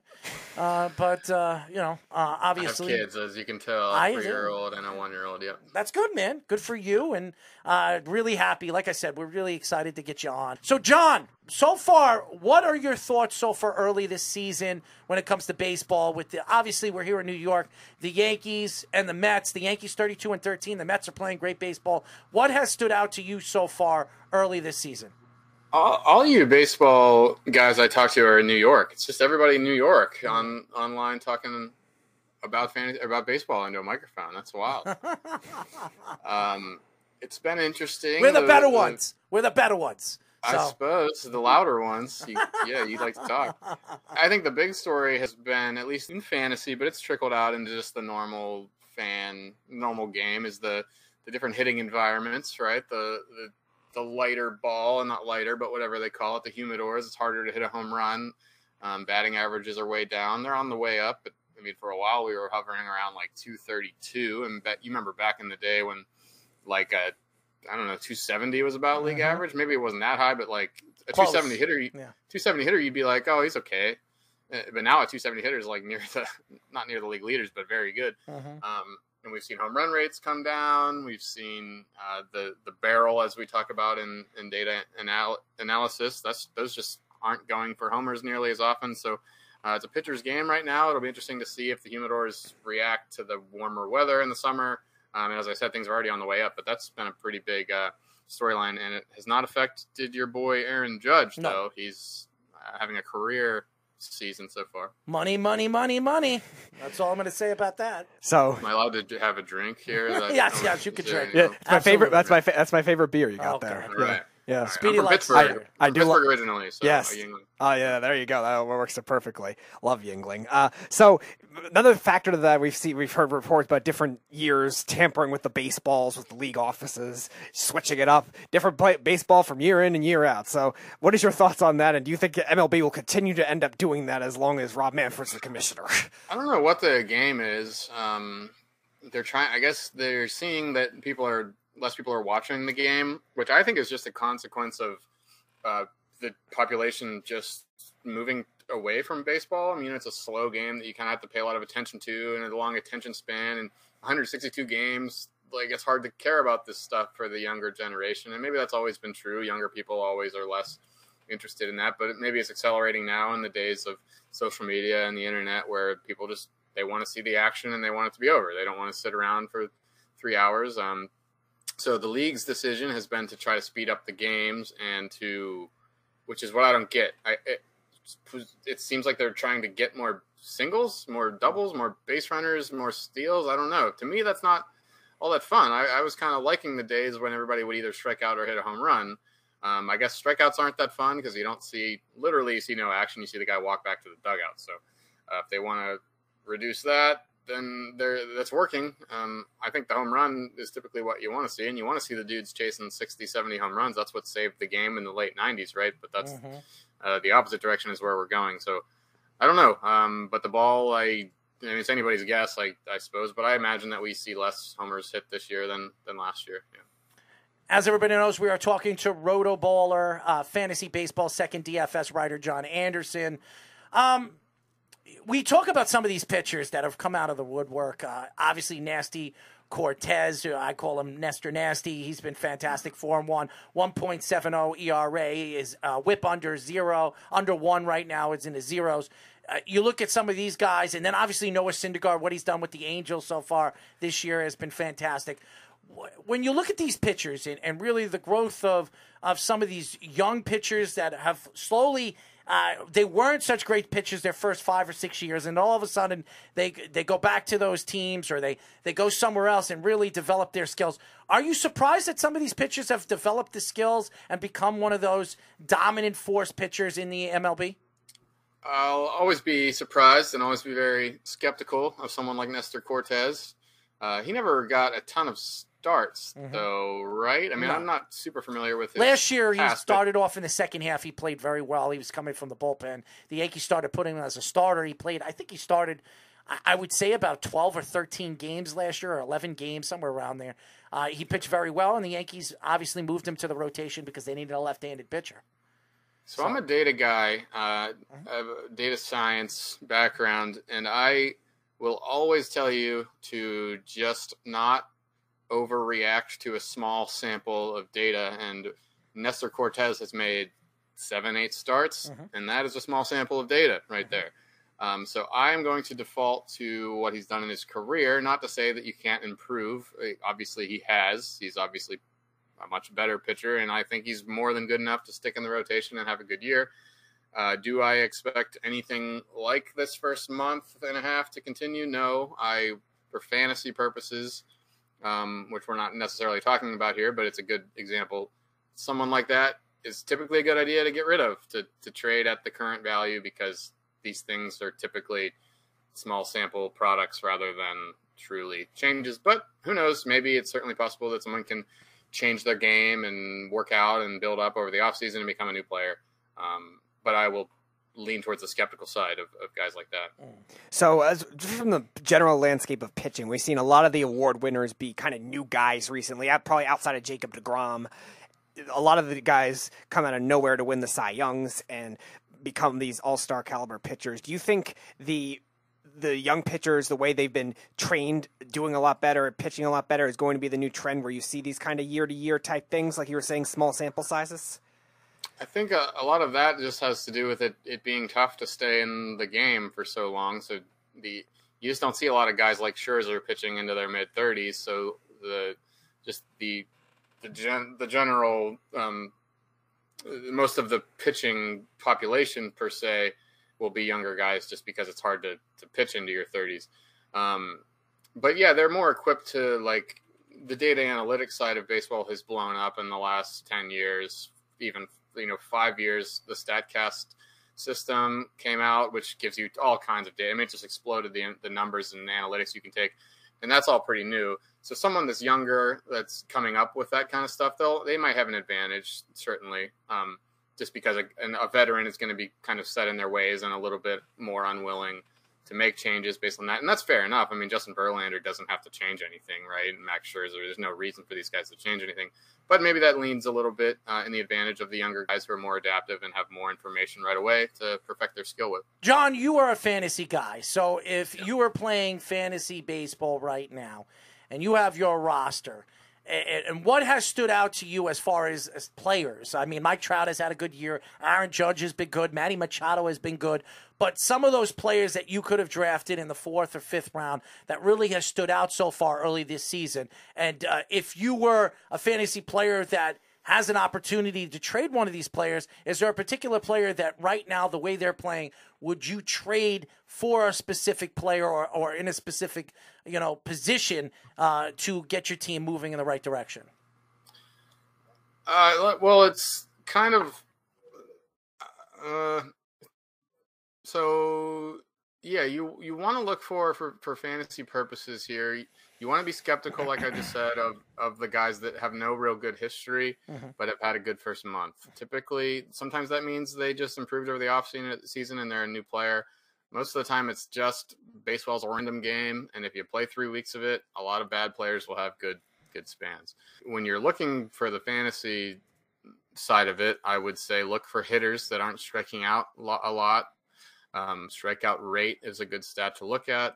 The league average is 23%. So if you find a hitter under 20%, that's all systems go, and that is actually pretty likely to stay. You don't typically have lucky streaks in strikeout rate. Your strikeout rate will more or less stay the same over different samples of the year. Important this year to get these guys that are just the big guys, the Aaron Judges, the softer ball, the fact that it's harder to hit home runs. You want guys that are really hitting the ball, because you're going to have to hit it really hard to hit home runs. So look for these yoked dudes like yourself in the cutoff here. To trust for the home runs. You need the big, strong guys, because it's tougher now to get a ball out of the yard. So one of the things that's been very polarizing in the fantasy community has been the closers, and there haven't been as many good ones this year. It's always been a skeptical position to draft. You got Taylor Rogers, who's done well, Josh Hader, Jordan Romano, and Edwin Diaz. But beyond that, not a lot of guys you could trust. So what is your strategy with that, with the closers that could change very often? And do you maybe value other types of relievers for fantasy as well, maybe because of these just inconsistencies? It all depends on your league type. Most leagues need saves. You have to play that game. So a lot of the trend this year was to just go get one of the few solidified guys, like a Liam Hendricks, White Sox, or Romano from the Blue Jays. That's working out well. Iglesias from the Angels. The one guy that isn't working out is your boy Aroldis Chapman. That's a disaster. But for me, it depends on what kind of league you're playing in. If you play in a league where you can add a bunch of guys throughout the year, then I think it's best to just pick up the guys that have the job temporarily. That happens a ton now. You see most teams with multiple guys getting saved, so they're pretty easy to find. And that's just another consequence of all the data and analytics. You find you find teams using their best relievers when they need them in the 7th in a high leverage situation rather than waiting for the save situation. So that's made the saves thing a little bit tougher, but it's opened up some opportunity as well to get a lot of free, cheap saves in fantasy. When you look at the American League East, John, and obviously it's probably the most dominant division Obviously, with the Yankees, the Tampa Bay Rays, the Toronto Blue Jays, the Boston Red Sox, and even Baltimore, who has played just as well as the Boston Red Sox, and that's not saying much, but They actually have a little bit of pitching. They do. They're young and they're talented. They have some good young players in their farm system. What has stood out to you? Obviously, the Yankees being the number 1 seed right now and the best team in all of baseball, but what has stood out in this division that really, early in the season, that you wouldn't or you haven't expected in this division?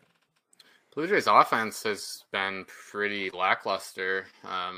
Last year they led the league in home runs by a ton. I think they led the league in runs scored by a ton as well. But this year it hasn't been the same. I mean, they lost Marcus Semien, who that looks pretty good for them because he is doing absolutely nothing in Texas. But other than that, they still have Springer and Vlad and Teoscar and all these guys. But let me pull up the team batting average for them right now. So they're hitting 232 and only slugging 379 with 45 homers. The 45 homers is a decent mark, but I mean the Yankees have 63, so they're way behind.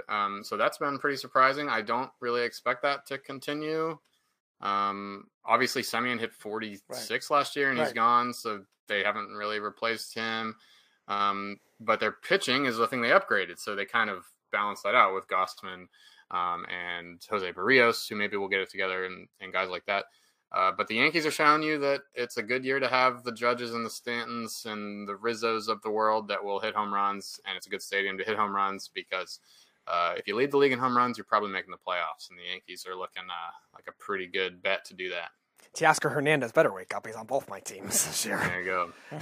Yeah, he's been the main culprit, I guess. He was hurt too, which didn't help. Yeah. But, So across the league, you were talking about small sample sizes. Is there any particular player that you would buy right now if you're a fantasy player, and then one that you should sell right now, like you were saying, maybe a small sample guy? The buy, I want to say Max Muncy, but I'm a little concerned about the elbow. I don't know if – so you talk about barrel rate a lot in baseball. I don't know if your listeners are familiar, but the short explanation of that is a barrel is a ball hit above 97 miles per hour at a certain angle range.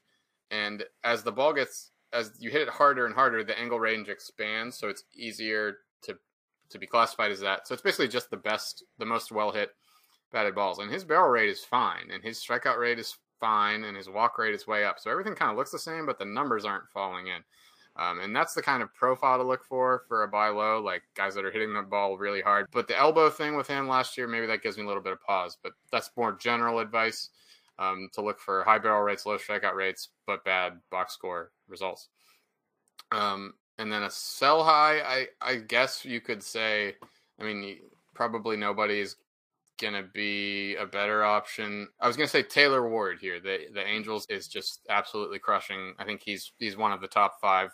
He was number 1. He was the number 1 fantasy hitter for a while, but he's missed almost a week now with an illness or something like that. But he's a guy that, good minor league hitter, but nothing fantastic. He was never a top prospect. He's not like a 22-year-old kid. And all of a sudden he comes out here and has 6 weeks and just tears the cover off the ball, hitting an absurd I can pull up the number here in 1 second. I mean, the guy's hitting like 340, right? Or something like that. Yeah, he's hitting 370 right now by my mark. He's got a 713 slugging percentage, so that's well above like the 450.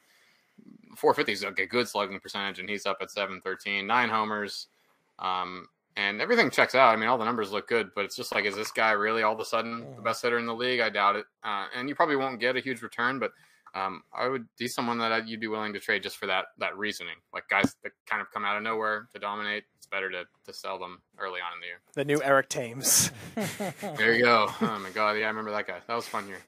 We are talking to Rotoballer Fantasy Baseball second DFS writer, John Anderson. What is going on with the Atlanta Braves? I mean, this is a team that won the World Series last year. Yes, they lost Freddie Freeman. He goes to the Dodgers. Everybody was like going crazy when he decided to part ways and go and play for the Dodgers, one of the more talented teams in the National League. They've played a little bit better. This rotation has been horrible.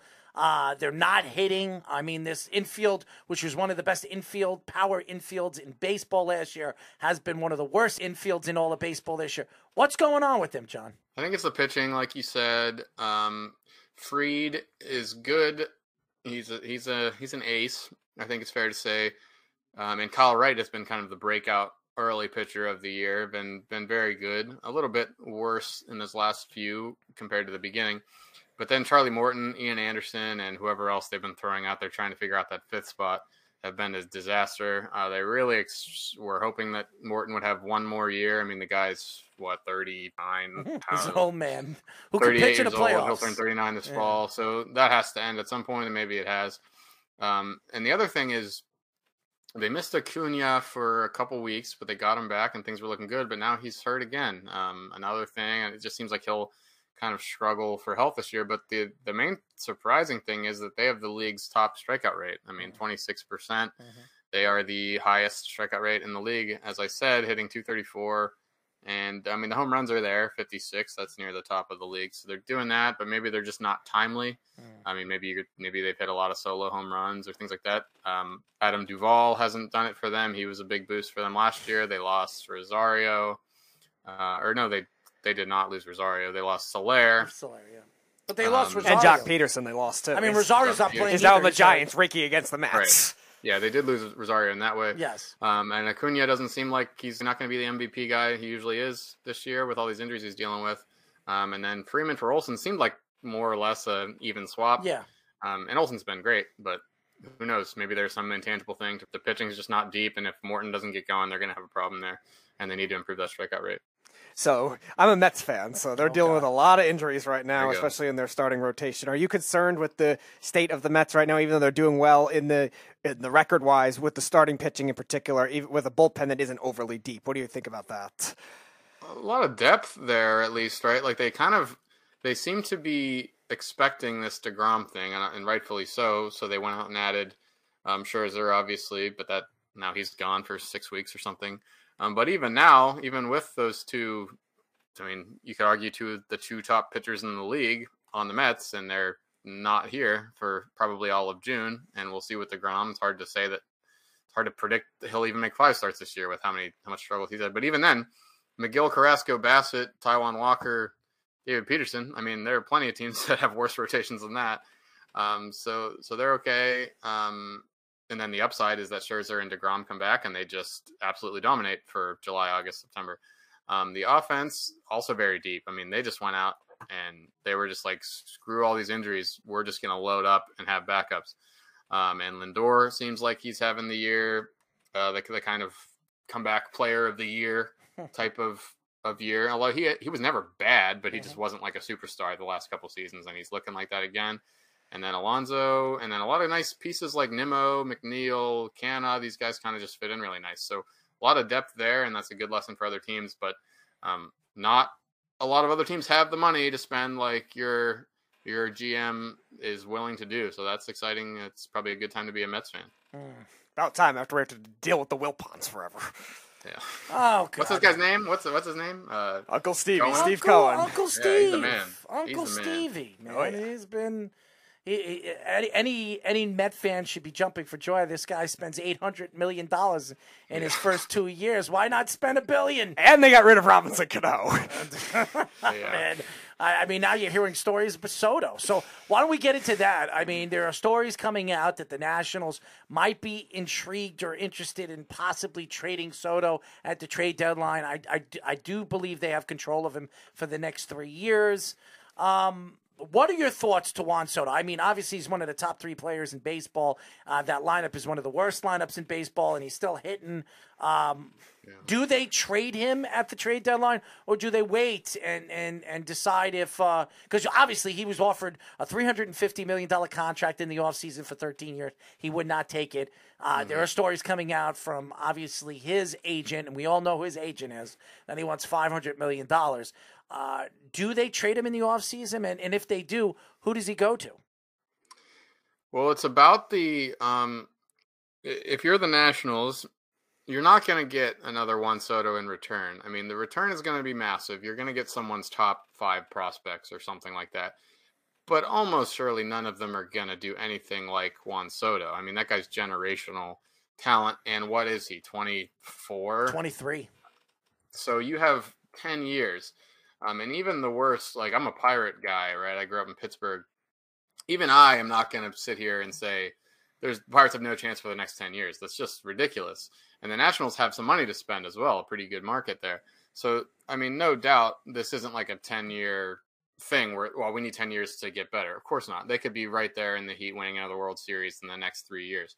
So to me, it's pretty obvious that you want to keep Soto. You don't really want to, he's not really a trade option like that, unless you don't think that he has any business staying there. If he gets his 2 years and he walks, then of course you want to trade him, right? If there's no way he'll sign an extension, or you're just absolutely not willing to pay that $500 million he wants or whatever the number is, then sure, it's always better to trade these guys earlier rather than later because they're a bit more valuable now with the 2 years of control before you have to give them the big contract. So you can probably get a huge haul from a team like the Mariners, someone like that, Mets, sure, like a team trying to win right now that maybe won't be interested in extending him and giving him that massive contract. But even if you don't want to do that, you get this year and next year and maybe the next. I don't know if you have the contract details, but so that's working in the Nationals' favor. A trade right now will net you more of a return than next year, but it's all dependent on if you think the number one priority would be to keep him. But if you don't think that's even a possibility, then it's probably best to trade him now. So what you think will be the market for him either for this season or for the off season too? Because the main teams in it were the Blue Jays and Padres for a while, but now more teams have been climbing in. Do you think it'll be one ultimate bidding war for that kind of thing? Or do you think so many teams will just drop out just because the Nationals asking price might be way too high? I mean, only a few teams would even be in contention. There are certainly teams that don't even have what it takes. Like even if they wanted to give it, they don't have it. There's probably teams out there that cannot offer an offer that the Nationals would take, just because it will take 5 top prospects, something insane like that. Like, I don't know if one team has 5 of the top 100 MLB prospects, but I would imagine that's Dodgers the return. Right, yeah. Maybe not, yeah. I mean, something like that. And that would, I mean, you should just stop watching baseball if Juan Soto ends up on the Dodgers this year, right? Might as well just add Strasburg in the trade. It'll be a whole reunion of Nationals over there. Right. So, yeah, it's going to be tough. I don't imagine it happens because I don't think any team really wants to do that even for Soto for 2 years unless they have the eye of keeping him for the long haul. And maybe that is the Dodgers because I think Trey Turner's he's up for free agent this offseason, so maybe they're willing to let him go. And they have some other aging guys that maybe they want to replenish. I mean, there's no problems in Dodger land, but they would be probably the team that you would think would have the money and the will to sign him for that insane record-breaking deal that will inevitably happen if he stays healthy. Well, we also know the Mets will open up their pockets. Uncle Stevie's willing to open up his pockets for $800 million. Why not add another $500? It's not going to burn a hole in his pocket. But then they have all these outfielders that are going to be pissed that they're not playing anymore, right? I mean, they have like 6 outfielders that can play. They platoon all the time. Yeah. What does Steve Cohen care about? He's got the second or third best player in baseball. So what does he care about? I mean, as long as they got a star that's going to put fannies in his seats and is going to put money in his pockets, he don't give a crap about that. It's all about money and winning to this man. And he's the George Steinbrenner of these days. And I expect him to continue spending money until this team finally wins, even though it never worked for George. So I feel for the Mets, though, man. I mean, you have to respect an owner that will spend the money. Everybody likes that. And they just keep getting really screwed over with these injuries. And maybe it's something, I mean, there's a lot of these rumors about how training staff is just awful, and that's probably But they've not switched really it 3 fair. times, too, so that's something else, too. It's probably just a string of bad luck. And DeGrom clearly, I mean, that guy's a closer in a couple of years. There's just no way. This guy's elbow can't do it. I mean, it's too bad. It's too bad for all of us because the numbers he was going to put up last year would have been just insane to see. A lot of people believe this is Jacob DeGrom's career is over. A lot of people. I think I'm on that board. There's no doubt. I mean, all the stuff his elbow's gone through and the shoulder and all these problems he's had. Pitching is a freaking hard thing to do. Yeah. You just can't do that without a fully healthy elbow, and he should probably. I mean, they're not going to put him in a bullpen role. That's the last thing they want to do. They're going to ride this out and try for the next couple of years. But yeah, I mean, I'll take the over on 10 Jacob DeGrom saves in 2025 if you're putting a bet out there. Let me ask you a question. If Jacob DeGrom's career is going to be over one way or another in the next couple of years or a year from now, is he a Hall of Famer? Obviously, he's not he's not going to win 300 wins, and I don't think that's the protocol anymore. It's really about the dominance of time that he was a top, starting pitcher in baseball. I mean, could you tell me the last pitcher that had the numbers that Jacob deGrom has had in the last 5 years? Not many. I mean, I can't even tell you. So do you think Jacob deGrom's a Hall of Famer? If it's up to me, no, but I have high standards for this kind of stuff. I think they let too many people into the Hall of Fame. I mean, the guy's managed not even 200 games started, so you typically want 300. Well, you don't want 300 wins anymore. That's ridiculous, obviously. Mm-hmm. But you want like 200 wins, and he hasn't even made that many starts, and he might not after this year, So to me, it's just the raw innings pitched isn't there. He's under 1,300 career innings. But will he? Probably. I mean, just because he's such a name, and New York certainly helps, and all these things are very, it's not all data that these Hall of Fame ballot voters are looking at. Yeah, I wanted to ask you about that. You said they let too many people in. You think? I always thought baseball writers were the most stingy. They won't let the right people in, and they obviously the steroid thing has a lot to do with it. But even some of the other older guys that could have gotten in. Why do you think that is? Why do you think they are too lenient? Yeah, you're right. You're right that they will hold these grudges. I don't know if it's a grudge, but yeah, I mean Barry Bonds should be in the Hall of Fame. Absolutely. Give me a break. Right. Of course.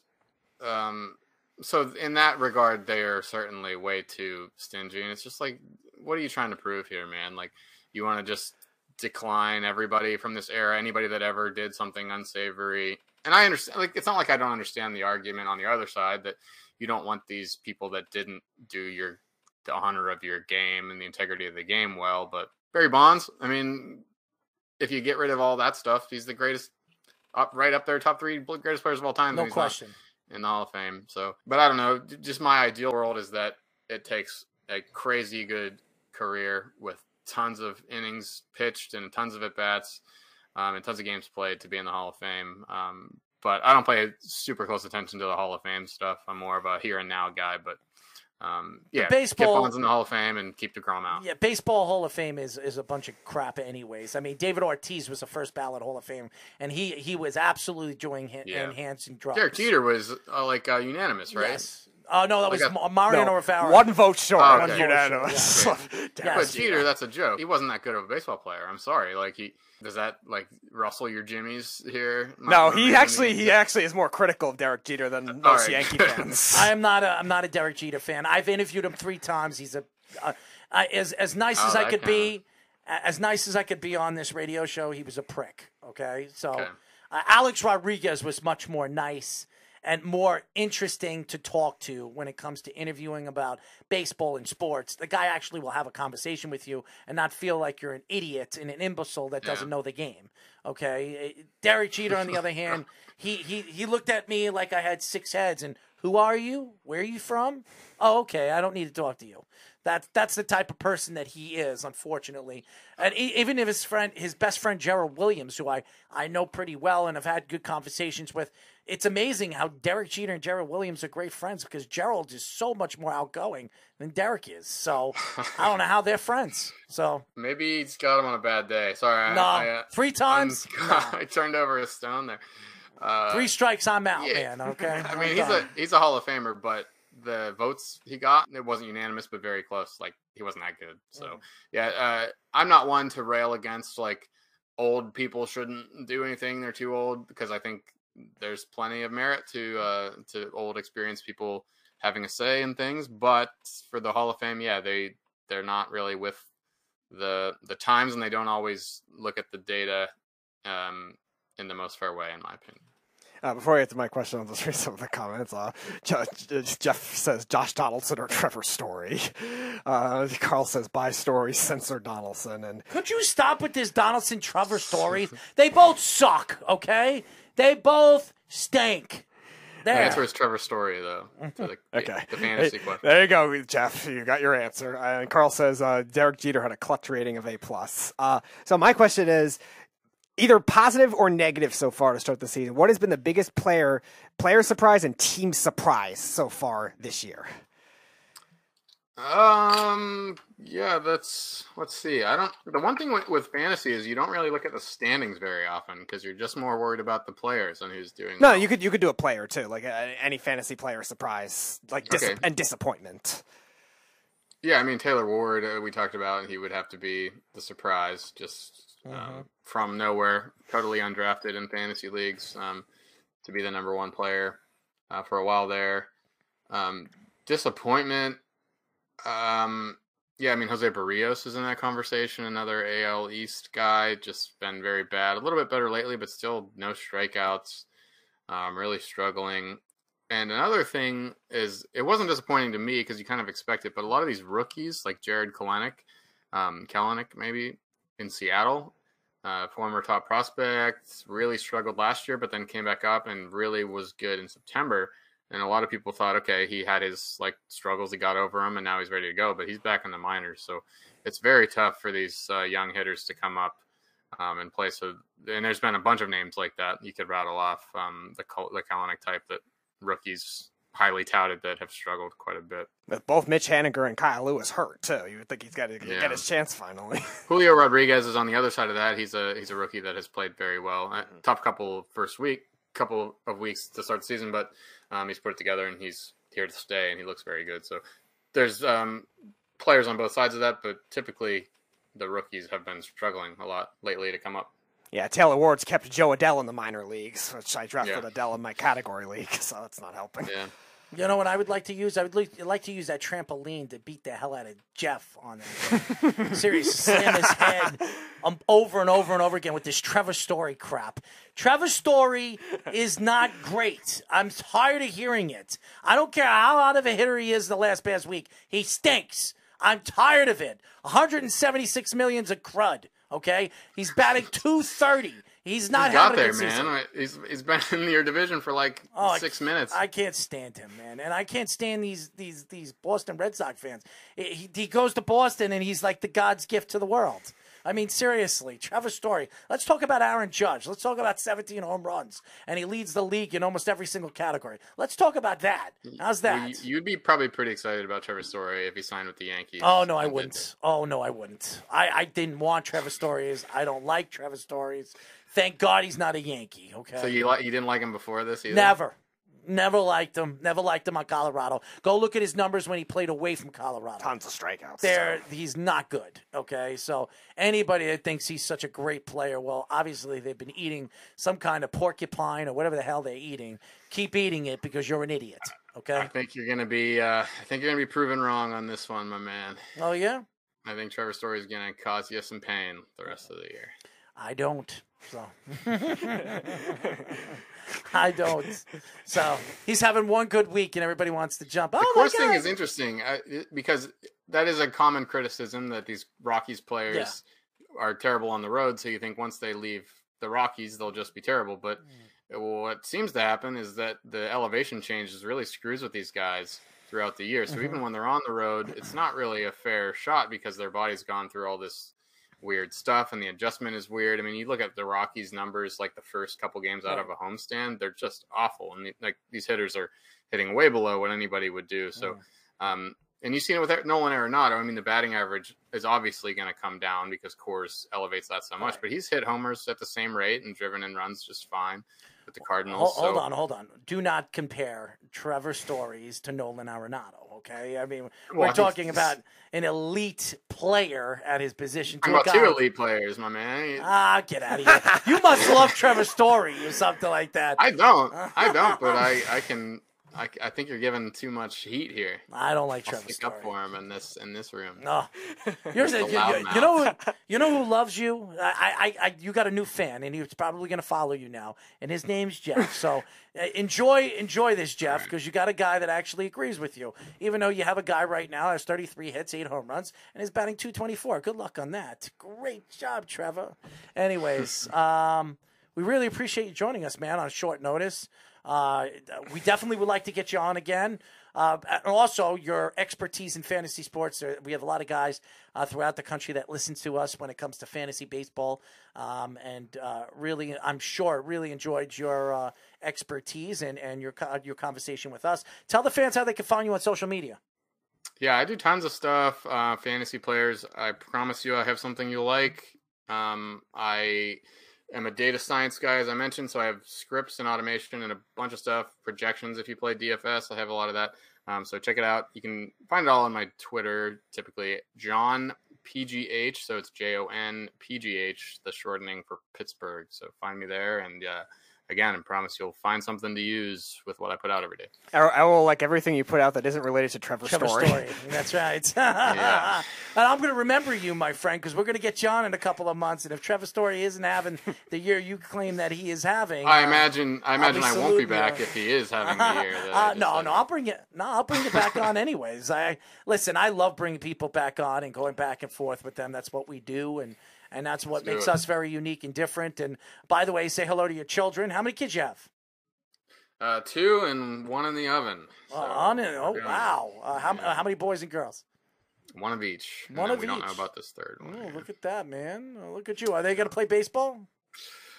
Yeah, that's cheap. That's a cheap sport to get into. My wife and I are both, we'd like to think athletic. So we both play tennis, but you can't put a kid in tennis. You know, that just bankrupts you. So. Not necessarily, We can play a little wiffle ball for free in the backyard and see if they got anything going, and then start off the tee-ball. So definitely. True. That's true. My nephew, he needs to learn how to swing. I don't have time to teach him, so he's got terrible coaches, too. But I don't want to throw them. He could probably listening to the show right now. Sorry, guys, but...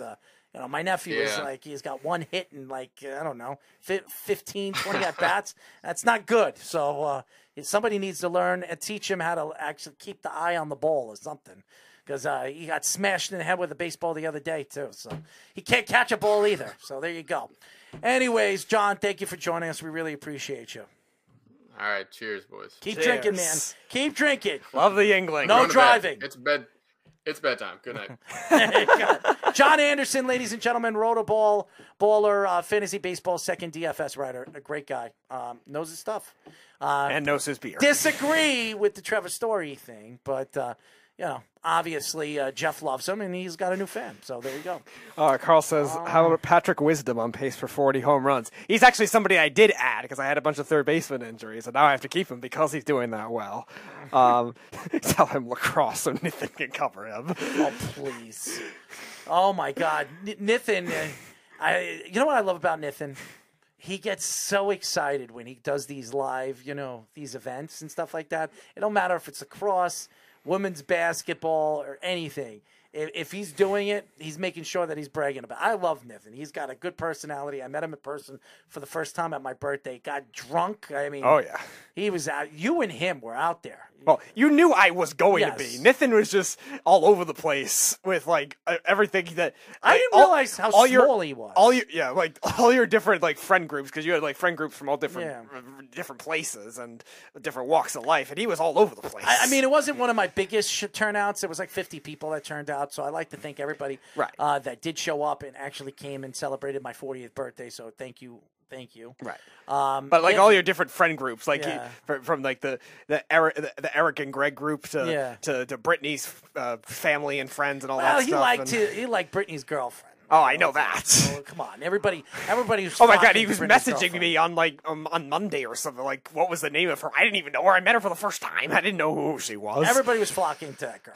I mean, oh seriously. My God! But it was like a piece of meat to a friggin' stick. Okay, I mean, seriously. And Nathan was one of those guys that, like a bone, seriously. Yeah, that sounds about right. Him and the Beef. Okay. I don't think the Beef was even doing that. The Beef was talking to the same people a lot of the time. The Beef stayed till 12 o'clock because he was trying to hit it off with that chick. Okay. And Beef doesn't stay that long, especially when he has worked 4 o'clock, 5 o'clock in the morning.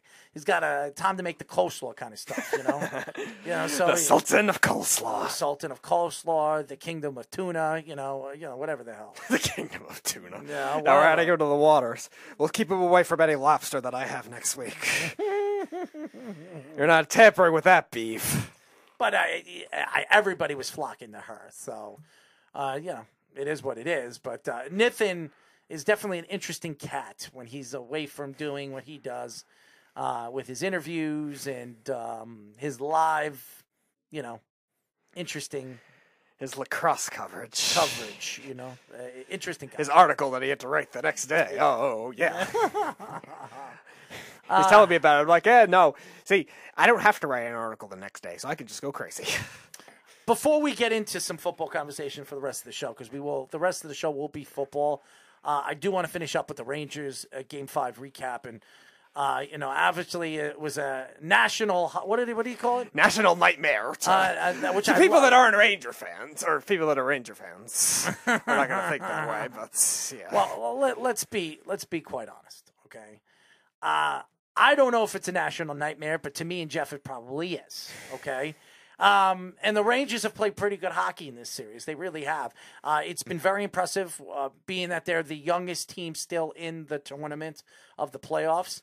Their average age is, I think, 26. Yeah. They've played really good hockey. They're youngsters. Their young defensemen have played well against this Carolina team that was supposed to be a pretty good offensive team that has not played well offensively throughout this divisional, conference championship, whatever the hell you call this, divisional series. It's just whatever. It's conference semifinals, yeah. whatever it is. Okay. What has stood out to me so far in this series is Shesterkin is a different goaltender than he was in the first round. Okay. I think that the Penguins got into his head and he just gave up a tremendous amount of bad goals against the Pittsburgh Penguins. Maybe he needed that. This was the first round was his first time playing in a playoff series. He had to, get his feet under him. But this second round has been fantastic. You see the type of player that he is, the goaltender that he is, and he's going to have to stand on his head when he goes to Madison Square Garden in game number 6 if they plan to take this to a game number 7. What has been unique about this series is when you look at the position that the Carolina Hurricanes coming in this series was, everybody thought this was going to be a clean sweep or a 5-game series. Nobody would have thought that this series was going to go to a game 6 where the Rangers will have a chance to compete and win and maybe move into the Eastern Conference Championship. They're ahead of schedule right now. There's no question that they are. There were certain players, they're youngsters, the Lafrenières of the world, the Capocacos of the world. They have showed up. They have one of the more talented young defensemen in all of hockey playing the way he has played. JT Miller has shown up in this series. Keandre Miller. I keep calling him JT Miller, but Keandre Miller has shown up in this series as well as he has. Schneider has played well. So they've played fantastic. They really have. So if you're a Ranger fan, you're sitting here today and you're saying, if the Rangers lose this series, is there something to look forward to next year? Yeah, there is. Will they do what they did this year? Only time will tell. This is a team that has a couple of really good young players, and they're not going to have a lot of money next year. No. So this is probably going to be the team that they ride with. They might lose Reeves next year. They might lose a couple of pieces next year, but their core will be here next year. Yeah, what you just described is the biggest thing I liked about wherever this playoff ends up going, win or lose in this series, because my expectations were not very high for this series. I was hoping the Rangers would just win one playoff series. The way they won it, I think especially was impressive too, coming back from down 3-1. That's something that gives a lot of confidence, but the young players have all played well in this postseason. Keandre Miller, I think, has been the best all-around defenseman the Rangers have had. Braden Schneider struggled a little bit towards the end of the Penguins series, but has done well for the most part in that. And then the kid line, we've talked about it all the time on the Weekend Crunch, has been their consistently best line.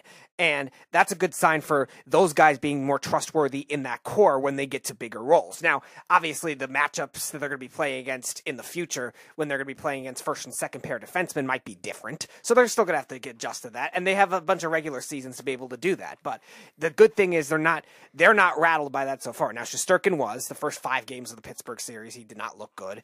And it really took the game 6 turnaround where he played phenomenal to really get some confidence going. And the first 2 games of this series wasn't like a stellar Vezina type performance from him, but he still played well. So that's a good sign for Shesterkin. It's just the veteran guys are the ones that have been struggling. But it was the Referees. Oh, but it was the referees. The referees are the reason why the Rangers lost this game.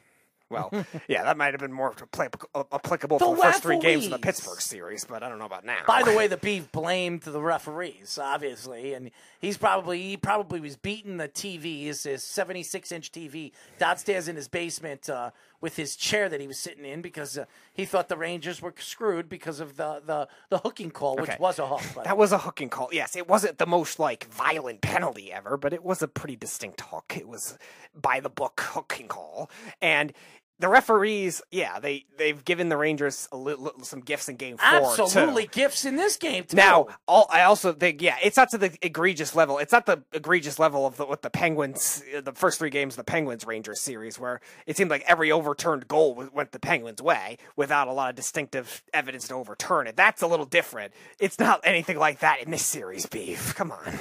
And again, why don't you blame... For the first goal tonight, why don't you blame Jacob Trouba for not being able to hold the puck at the point? But it was the referee. And the last 2 were just good passing sequences by Carolina. They were bound to get it eventually. I think the defense has played very well in this series, blocking shots. They've been staying in position for the most part. Most of the Carolina goals have been good passing sequences or just ugly fluke goals. How about we use a couple of cupcakes as pucks? Oh, Snug's favorite. If Snug was ever commissioner of a hockey league, that would be exactly what would happen. That? I mean, what are we going to call the penalties over there? Be caught for cupcaking or something like that? I mean, seriously. The beef is... There'd just be a lot of icing. Yeah, that's right. A lot of icing. That's good. Good for you, Speedy. See, you have ideas. You have ideas for your cupcake hockey league that you can be the commissioner of. The icings. Yes, the icings. I like that. The team.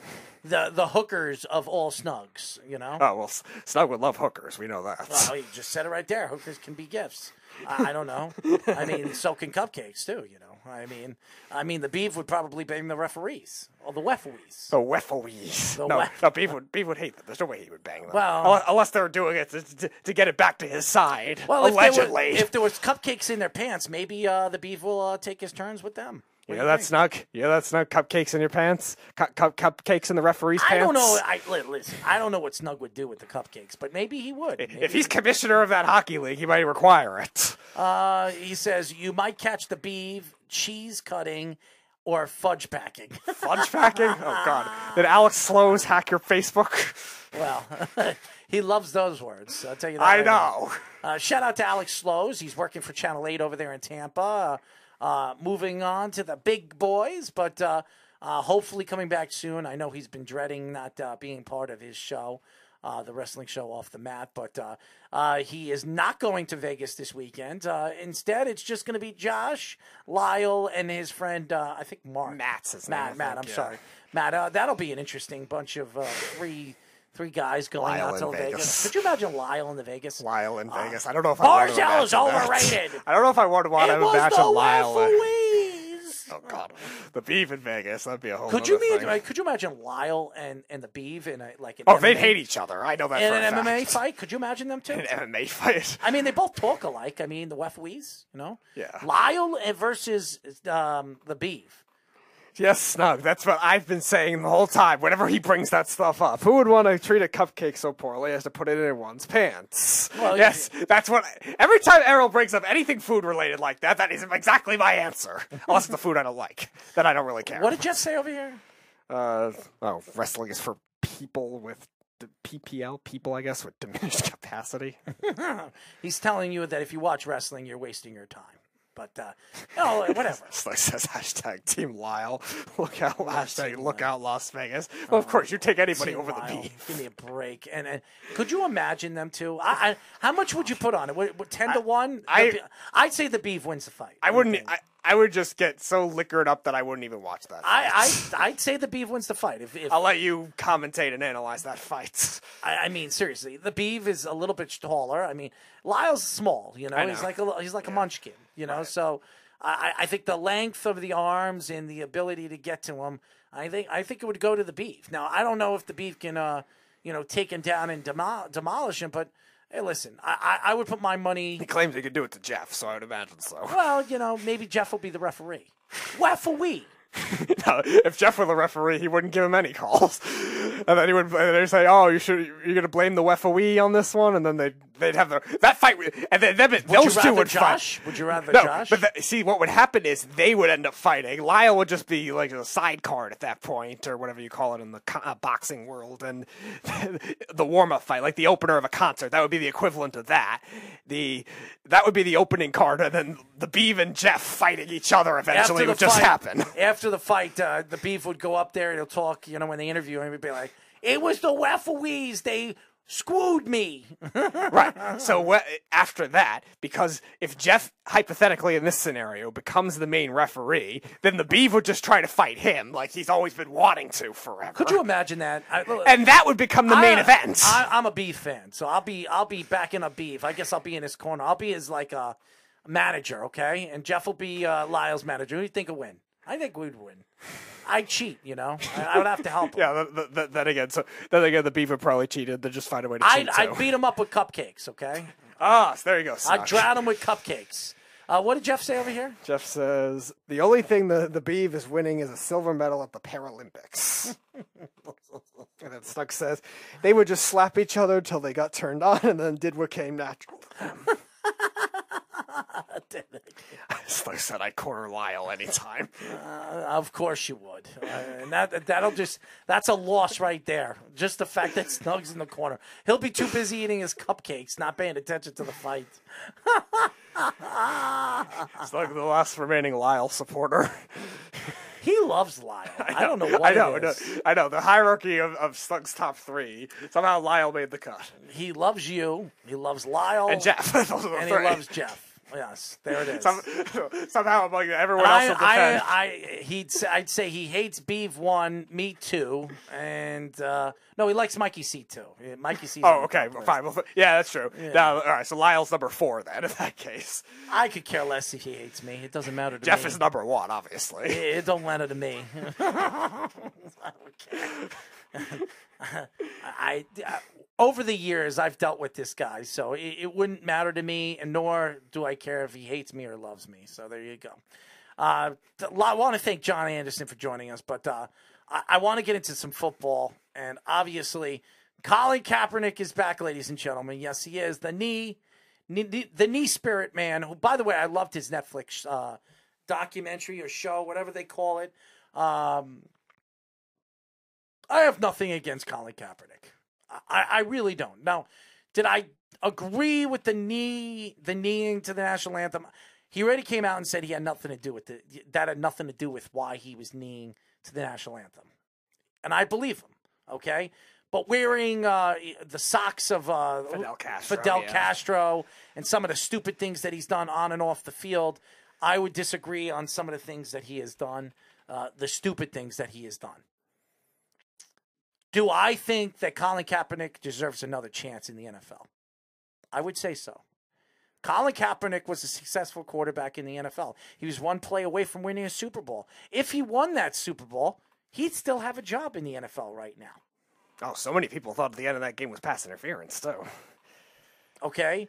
The fact that, the position that he is in right now has to do with Roger Goodell, has to do with the NFL, has to do with the position the NFL with control and decision-making of where this league is going and how the people and the people that are putting, obviously the money to the league and putting fannies to the seats are telling, Goodell and an ownership that this guy doesn't deserve an opportunity or a second chance to play in the NFL.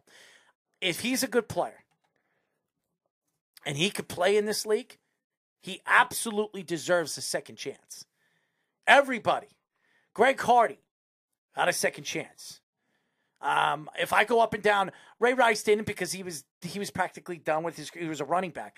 I mean, Colin Kaepernick's 29 years old. He hasn't played in 4 years? No, he's older than that. I think he's 33. Is he 33? Yeah. I don't even know how old he is. I'm looking it up now. Look how old he is. He's 34, yeah. All right, so he's 34 years, but he hasn't played in 5 years. Right. So, I mean, he has his legs under him. I'm sure he's got the speed, his agility. I don't know if he can throw a football anymore. I don't know. And only these experts, these NFL, managers or coaches or agents, I don't know. But does he deserve a second chance? Absolutely does. Is he going to make the Raiders, which he's trying out for? Probably not. But does he deserve every year to be a walk-on on one of these rosters? I think he's better than a lot of these backups on some of these teams. I really do. I think and by the way, he has experience. He's won before. At one point, him and Russell Wilson was being compared as one of the two young elite quarterbacks in all of the NFL. I mean, they were commercials of them playing. Yeah, the winner or the loser has to dress up in something or something like that, or shave their head, shave something. I think it was 2013 when they were both probably the best. Those two and Cam Newton were the best dual threat quarterbacks at that time. Yeah. And he was on his way, and he was one play away from winning a Super Bowl. And if I'm telling you, if he won that Super Bowl, we wouldn't be arguing right now. Colin Kaepernick would still have a job. Yeah, it's interesting because I've always thought that he deserved the chance to at least be on a roster in the time that he wasn't. He's been out of the league for 6 years, obviously, with everything that happened with him. Now, granted, I think statistically he fell off from where he was in 13. 13 was really his peak. 14, a lot of things went wrong with that 49ers team. Jim Harbaugh, that whole drama, had a bad year. But he's had some good stretches since then as a player. In that season, 2016, when he did play. Remember, he wasn't even the starting quarterback labeled that year. Blaine Gabbert was, because Chip Kelly is brilliant and loves his guys first. That's a whole nother story. But still, he played well in the small stint that he had. 16 touchdowns, 4 interceptions in 11 games is not bad. Now, the problem with, in addition to obviously the stuff off the field that might hurt him, is the way the analytics have taken over the sport of football now. And certain things like completion percentage and yards per attempt are prioritized a lot more, where those kinds of things were never his big strength throughout his career. He had a big arm, yeah, but the accuracy wasn't always there. He had some certain seasons, not every season, but certain seasons had some turnover issues, and that's being kind of faded out in comparison to the big athleticism. Not arm strength as much, because you still got Patrick Mahomes and Josh Allen, guys like that, but you have accuracy and analytic stuff being prioritized more. So that might make it harder, especially at 34 years old. You don't know how he can run the same way because he's been rusty. He hasn't played in 6 years, obviously. And the Raiders gave him his first formal workout, too. So there's a lot of unknowns with that. It's going to make it hard, but he definitely deserves the chance because, yes, he's a lot better than, I would say, at least half, maybe a third of the backup quarterbacks that are in the league right now. Definitely better than the ones the Giants had the last couple of years. They brought in Tyrod Taylor this year, obviously, but he was a lot better than freaking Mike Glennon and Kyle Lauletta and those guys. I just want to wish, first of all, I want to give the Dallas Mavericks congratulations for a sensational year as a Western Conference championship team, falling short to the Golden State Warriors, who was heading back to the NBA Finals. I am not surprised. I mean, after Phoenix got eliminated by Dallas, I thought the only team that could eliminate the Golden State Warriors, especially the way they played in the second half, was Phoenix. Phoenix really didn't produce, and that has a lot to do with Dallas and Luka Doncic. And what a sensational year from one of the best young players in the NBA. And Jason Kidd, say whatever you want, like him or not like him. He can coach. This guy's been a successful point guard, a Hall of Fame point guard. And he got this team moving in the right direction. So shout out to Mark Cuban and his Dallas Mavericks. As a successful Hall of Fame point guard that, yes, is better all time than Steph Curry. And by the way, the reason that was just a shot at your friend, Eric Martini. The reason why they won this series was, and I think the MVP of this series is Andrew Wiggins. I think he was the best player in this series. He shut down, well, he didn't shut down, but he kept Luka Doncic in position to not take over these games. Right, not as efficiently. He still had high point totals, but not as efficiently. So he kept them, close and put pressure on Luka Doncic to not do the things that he is strong at. But a very big congratulations to the Golden State Warriors moving on to an NBA Finals again. I don't want to see them win again. We know. But very well deserved for a very well built team with a tremendous amount of talent. A very good future, even without Steph Curry, Klay Thompson. Yeah, they're prepared well. They got a lot of good young wing players. They might not have a point guard to be as electric as Steph Curry is, but they have a lot of young shooting guards, a lot of good scorers that are definitely getting good minutes in this series too, which is helping prepare them for the future if they do have to lose one of those veterans eventually later on. And Andrew Wiggins definitely rebirthed himself in this series too. The way See, look at that smile on his face. How do I like somebody that has a smirk on his face all the time, like I'm the you know what? It bothers me. It just bothers me. Well, it's better than Draymond Green and his awkward smiles. It just annoys the hell out of me, Steph Curry. He really does. We know. So whatever. Anyways, yeah, I'm frustrated with every little thing. Meanwhile, Draymond Green is the weirdest smile on the team.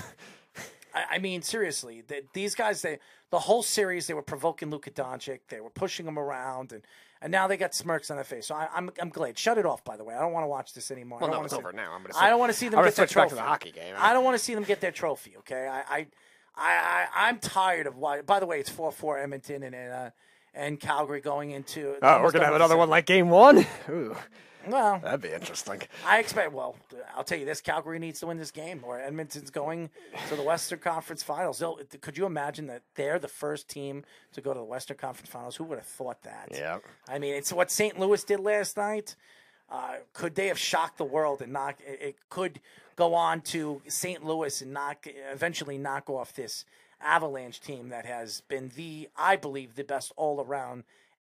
NHL team. Well, yeah, they're the most talented team left. It's just a matter of can they overcome this pressure. If they get past St. Louis, I think they'll be fine. It's just a matter of because St. Louis is pesky. They're battle tested, and now they get to go home for Game 6. Now the Oilers, they're gonna have to fix a lot of different things if they want to have any shot. Even if they don't win this game, then they do come out of this series later. They still got to fix a lot of things if they want to contend with one of those Central foes. Because the Western Conference is the equivalent.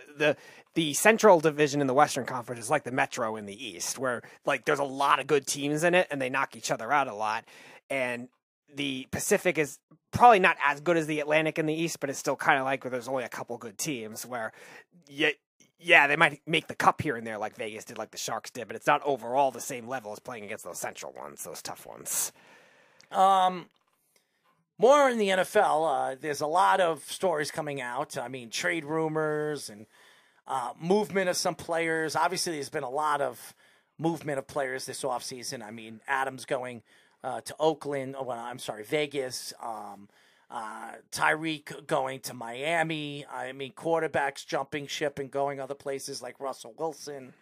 And obviously, Khalil Mack goes over there to the Chargers, and J.C. Jackson signs with the Chargers. So there's so much movement of players this year. And this is where it's transitioning to. The NFL is transitioning to. Who would have thought? I mean, over the last 10 years, I mean, if you see 5 or 6 moves in an offseason, that's a significant amount. Now you're seeing 20, 25 moves in the offseason. A lot of these players are jumping ship, going to teams that they're making more money or getting traded to teams that they can compete as a Super Bowl contender. So, I mean, this Terry McLaurin thing is starting to grow legs, okay? I don't know why Washington is planning to trade this guy.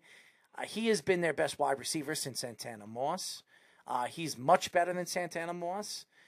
Why don't they pay this guy? Why are you bringing in Carson Wentz, who, by the way, I like Carson Wentz. I think he's a good quarterback. I am signing the player that I drafted. I'm signing the player that has been my best player for the last, 3 years. And you're going to decide to part ways with this guy because you don't want to pay him? It doesn't make sense.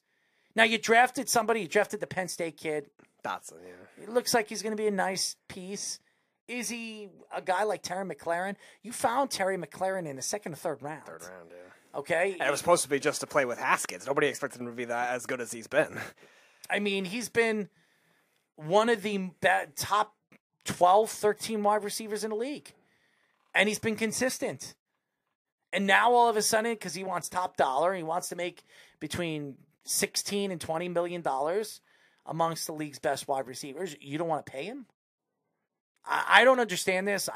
Now, obviously, Schneider running the team or whatever the hell is going on with the Commanders, I have no idea. Hopefully he'll be forced to sell it soon. Well, but we don't know what's going on with that team and that organization, and hopefully soon the league starts to decide what they're going to do with Schneider and his wife and start finding somebody that can take over that team. That's a great football place, football city. I mean, they have a great football organization.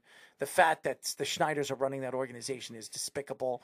And this whole the whole Gruden thing has just been horrible. Well, I feel bad for Gruden. Now, do I think Gruden's racist? Do I think he's sexist? Do I think he's racist? I mean, anti-Semitic? Yes, I do. I think John Gruden is everything that we have seen him to be, and it doesn't make him right. And Dan Snyder is that times 10. But why did the NFL go after a guy that is not an owner of an organization, not anything as bad as this man? The fact that this man is still affiliated with the Commanders, the fact that this man is still considered an owner in this league is despicable. Absolutely despicable. He's ruined this organization. He's overpaid players. He doesn't even pay his taxes. Right. This man is a despicable piece of you-know-what. Yeah, he overpays certain defensive players that end up falling off when he gets there, whether it's because of injuries, whether it's because of performance, whatever it may be. Albert Hainsworth to Junior Gillette to Josh Norman. How did that work? Yeah, like all these guys that are coming off these great seasons, they bring them in and they just crumble. They just really struggle. D'Angelo Hall back in the day after he went from Atlanta. So you got all these instances where you do that. Meanwhile, you don't keep your own players happy. Guys like Trent Williams really left on a sour note after they misdiagnosed that cancer treatment that he had, and the team training staff with all the injuries they had, especially with Alex Smith, messing that up the way they did. And they don't care for their own players. They just want to be the flashy offseason team. When we had Brian Drake on the show, he was mentioning like they always just want to be the offseason champions, get all the headlines, and they're still stuck in that mode. And we've seen teams try to do that, and now they started to fade away from it. They're realizing, okay, it's not all about just trying to create drama. Washington still hasn't had that kind of thing. Now they have another one with Terry McLaurin, who's been a very consistent receiver throughout his career. Great player. 919 yards, 7 touchdowns his rookie year. 11-18, 4 touchdowns the second year. And then last year wasn't as consistent game to game, but still at 1,000 yards and 5 touchdowns. So who was he throwing to? Who was throwing to him? That was my next point. Then you have a case of you have Taylor Heineke, Kyle Allen, Dwayne Haskins. You have all these different below average quarterbacks throwing you the ball, and he's still putting up these numbers. Ryan Fitzpatrick for like 2 games this year. And he was supposed to be the guy that gets him all the deep shots, and nothing happened like that. So you're still not really fixing that kind of situation. Yes, Carson Wentz is an upgrade, but he's also a guy that's always hurt too. He's a big upgrade. Yeah, fine. Yeah. But he's also a guy that's always hurt too. And for a field that's had all these bad injuries on it too, can you really trust him to stay healthy? Nevertheless, the other problem is, yes, Dotson might be something. I like him as a prospect. I thought he was a good player. I thought they reached on him in the draft, but I think he's a good player.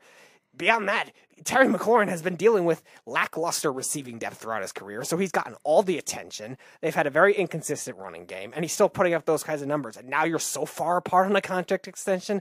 This is an organization that is full of hypocrisy, and they brought in Ron Rivera to stabilize it, but it just shows that it just starts at the top. Ron Rivera is going to be he's going to be fired by the end of this year. He probably will be, because again, this organization just they go in circles. They don't understand, and I feel bad for Ron Rivera. He's put all this with dealing with all this mayhem. Nice guy. I met him in Miami. I believe it. Before he got the job with Washington, I met him in Miami. He's big. He's a lot bigger than he looks. Oh yeah. On TV, he's a big man. No, 85 Bears. You got to be beastly linebacker for that. And a nice guy. He really is a very, very nice guy and very well respected around the league. But to take this job in a position where he was just destined to fail. Yeah. I mean, they've had a lot of good drafts. A lot of people have looked at their drafts and be like, wow. And some of these draft picks have not really turned out to be the players that they thought. And then they draft guys like Sherriff or whatever it is. Sherriff. Yep. He's gone. He was a top pick. He was one of your best guards, one of the best guards. One of the Giants that drafted him in that draft. And Washington, who didn't really need him at the time, still took him anyway. And he turned out to be an all-pro type guard. Yep, and now he's gone. He goes to Jacksonville. I mean, you let these guys go when you've decided to build your team around a core of players. None of it makes sense. And I think this has a lot to do from up top.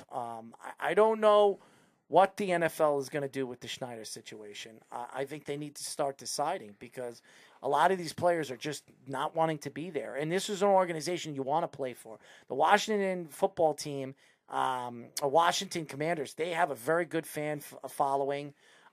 This is a great city for football. It is, and they always do well with attendance. It's just, I mean, a lot of that has to do with the tourism too, but still, they always have good fans, like hardcore fans. It's just they have just dysfunction throughout everything, and it seems Sounds like like they just the Jets, don't learn. you know? Right, but at least the Jets have finally evolved and start to learn Well, they what got a they're GM doing. that actually knows They what got a he's GM doing. that knows what they're doing. They're not giving out these massive contracts all the time, and you're starting to see a lot of those old school teams that were considered, I guess, dysfunctional find that kind of knack in most of today's them. NFL. Some of them. I'm not saying all of them. Chicago hasn't done Chicago hasn't done that, but I'm not saying all of them. The Browns have now. They've Boy, been, oh boy, I feel so bad for Justin Fields. right. No, you have to. You have to, because the Bears really haven't found that kind of thing either. The Raiders are starting to find it now, but again, they still have the drama off the field that they had to deal They with got last year. McDaniels, although they're destined to fail. I mean, seriously. I don't trust them either, but they're at least still not going to be consistently like 4-12 every year. Calgary scores. There you go. Oh, no, that was a replay. Sorry. So they do take the lead, though. No, it's 4-4. It's Oh, they're showing an old goal. yes. Okay. That's old. Yes. It's intermission. Yeah. So it's yes. intermission 4-4. But yeah, there's certain teams that have found that. The Jets being one of them, like you were saying. The Browns, I think, are another team that was so dysfunctional for a while. But Washington's one of those teams that have been stuck and haven't been able to find it. I think they're a lot like Miami, a lot like Detroit, where they're still stuck in that old mentality just because they have the old school ownership. And their teams, even when they've gotten good, talented players and good, talented coaches, just haven't been able to put it together because of those types of things. And Washington now is going to make it way less attractive of a destination for a top receiver like that, which you need in today's NFL. And now you're going to be able to. Now you're going to force one. Terry Just let him McLaurin go. out because of that. They're going to let a top receiver out of their paws Mm-hmm. because they don't want to pay him. I mean, does that make sense? No, and for a guy that it's not like he has character issues. It's not like he has injury issues. He's played in 3 seasons. He's been in the plays hurt. NFL. 46 out of the 48 games that he's played, that he could have played. So there's no concern. If I was Kansas City, I would do everything I could to get him. I mean, seriously. Absolutely. You put him on that Kansas City team, Tyreek Hill, who? I mean, that's what they'd be saying. Right. Because this guy he's not as fast as Tyreek Hill. He can run all the routes. He's bigger. He's stronger. He's got better hands. Right. I think he would be a perfect fit for Kansas City. I mean, but a lot of teams could be looking. I mean, the Giants could be looking at him. I know Washington wouldn't trade him in a divisional team. Yeah. Team. Then I against know the Washington, Jets you never were. know. I know the Jets were interested in McLaren. Right. But That was before the draft. before they draft, but now that they drafted Garrett Wilson, they don't have to pay him. So I'm trying to think of teams that. For some reason, the Browns still have a lot of cap space, so I guess they could too if they wanted to, because they just signed Jadeveon Clowney, but they still have about $21 million cap space. How about Dallas? that would be the classic Washington thing to do, just to trade him in division again. Why not? But with the NFC East, it happens all the Green Bay? time. Yeah, that makes a lot of sense too. They've done a good job shedding a lot of cap space too. They're in the I think 19 now, which is good for them too. Yeah, they should be the lead team. So at least from an aggressiveness standpoint, to go after him, because they need something at the wide receiver position. Otherwise, you're trusting a rookie as a number He's one better option. than something. I mean, I know that. But Green Bay is literally trusting a put rookie him- of Christian Watson to be a I number don't one know receiver. if he's Adams, but you put him. No, but he's a number one receiver, and He's younger than Adams. he's younger. You mentioned that you were saying top 13, probably Yes. that range of a wide Yes. receiver. Aaron Rodgers will You put him elevate with him Green to Bay, 7 he'll be or a top 8. 5. He'll be a top 5. Yeah, something like that. And you need something to take attention away from these other guys. They have running backs. They have a decent offensive line. Plus, McLaren actually stays healthy, unlike Adams. So he'll actually play hurt. He's not afraid of playing hurt. So I think McLaren would be perfect for Green Bay. Actually, Yeah. No, like a glove. they're the team that Also Minnesota. should pursue Also him. Minnesota. You think Minnesota needs him? They don't have the money. But No, but I don't think they need a receiver as much as they need some defense or offensive line. they need a help. number 2. Who's their number 2? Thielen. Oh, that's right. And Jefferson KJ Thielen, Osborne yes. played well for them as a slot receiver too Yeah. last year. I think they're pretty okay. I think they need a little more offensive line and some defensive, just a little more defensive depth as a whole. I think they did well in the draft, improving that. No, the Saints just signed Jarvis Landry, so they would be out too. I'm trying to think because the NFC has a lot of those types of receiver needy teams besides the West, really. And in the AFC, you mentioned the Chiefs. I don't think Maybe anyone the else in that Broncos? division. Maybe the Broncos. Yeah, I guess with the Judy saga, it's a possibility. Yeah, just give Judy to Washington. That'll be perfect. Well, they're not going to just trade Judy. No, I know. They're going to No, have I to know. a lot more than that. I know. I'm just saying that would be funny. Jerry Judy gets off-field issue 2 years Honestly, ago. I 2 think- weeks ago. Trade him to Washington. I think McLaren is worth a first-round draft pick. I do too. Yeah, he's gonna probably get a little less than what AJ Brown got. Same draft, probably not as talented, but probably not far behind and consistent, durable. And I think that's what you're gonna look at. Don't count out the Patriots either. I don't know if they have the money, but the Patriots are also a team. Yes, they brought Parker in, but McLaren would a be lot better than Parker. You put McLaren on that team, forget it. Yeah, there's going to be a lot of options if Washington is smart and actually does decide to And the explore Browns, that. yeah. I don't know how the Browns have all this money when they just trade for Amari Cooper and Deshaun Watson, huge contract. They still have $24 million in cap space. It's insane. The Patriots. Yeah, they're only at 1.7 million, so they're going to have to make other things work. Yeah, but but if it goes on further into training camp, and after the training camp cuts, that's where you wouldn't rule out something like the Patriots because Indianapolis. Yeah, I could see that. Maybe Atlanta because of Ridley, with that whole saga. I don't think he wants to go there. I mean, I don't know if he really labeled any teams. I'm just going at teams that could pursue a wide receiver. The Bears should, but I mean they won't. oh, probably. the Bears are desperate. They Yeah, need a guy they like should. that. You got Darnell Mooney as your number one receiver right now, and then a The second. Lions have a lot. They could. They can add him. I mean, they just drafted Williams. Yep. They could trade Williams in a trade if they want McLaren. McLaren's still very young. Yeah, I don't know if you would even need to at this point, though. No. I think you just trade a first, you trade maybe a 4th round pick, or you trade a couple of day 3 picks, like a collection of it, and you could probably make that kind of thing work. I think you'll get similar to what the AJ Brown package was, probably a little less at this point because he's now far away from the contract negotiations. I think further away than Brown was when he got traded from the Titans. Plus, the Titans are a How much about better a swap? run team. Debo Samuel for, He would fit there. McLaren. Debo Samuel would fit because Washington has all those hybrid players, but I don't know if Debo Samuel wants would to want come to out be east. there. He does. He's from, at least from South Carolina. That's Washington. Yeah. I mean, No, he's not far away from far that away from area. there, yeah. He would fit, assuming the offensive coordinator knows how to use it right, because they have Curtis Samuel, Antonio Gibson, all these guys that are hybrids. So you just have the all-hybrid, all-star, allegedly, offense if they run it right. Then again, Washington doesn't have the greatest coaching staff either outside of Rivera, so we'll see if they end up doing that kind of thing. That would be interesting, though. McLaurin with the 49ers, he's a good route runner. He'd fit there, too. He's not the greatest after-the-catch guy comparatively to Debo Samuel, but Kyle Shanahan could definitely make that kind of thing work. He's obviously not going to be the running back weapon, though, either. Snug says, Steph Curry and I get together on Tuesdays and Thursdays to listen to Sports Loudmouth and to support each other when he gets attacked on the show. Excuse me, Ryan Fitzmagic. And they have their own band. Yeah, okay. The Raiders have the drama of their owner's hair. Yeah, that sounds about right. I would say he's right on that. I mean, it's so interesting. So the Debo Samuel thing, and then Kyler Murray, which obviously I think it's a great move with Hard Knocks. It is so. I'm looking forward to Hard Knocks. Like last year, I didn't watch the Indianapolis Colts Hard Knocks. I did hear it was very interesting.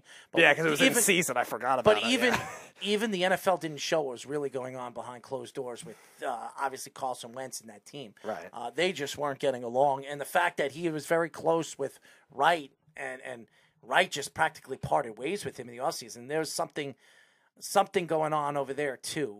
And now they bring in Nick Foles. Whatever. They bring in Nick Foles. No, I just find it funny. Like Carson Wentz and Nick Foles didn't get along with each other, and like the players were taking Foles' side of Philly, and then he comes over to the Colts and replaces him as a backup. Well, he's a backup. Yeah, he's a backup. Yeah. I mean, you're bringing in Ryan there, and I think Ryan is going to be a better fit over there with the players that they have. They have a great running game, and he's a winner. He hasn't won a Super Bowl, but he's been to a Super Bowl, and I think it's a good fit. I think they have a chance over there in Indianapolis with the offensive line and some of the pieces that they have over there. I think you put McLaren there, forget it. Oh, yeah. That'd be a fun team to watch with the running game and everything that they have. Yeah, him and Pittman would be a really good duo. Yes. Pittman's turning into a star. I think Ryan's going to make him even better because I think I always thought Pittman was a great player on USC, but He was misused a lot of the time, so he Drake didn't really. London, a lot of people think is better than him. So Skill-wise, he might be, but Pittman's still Can't very stay healthy. skilled, too.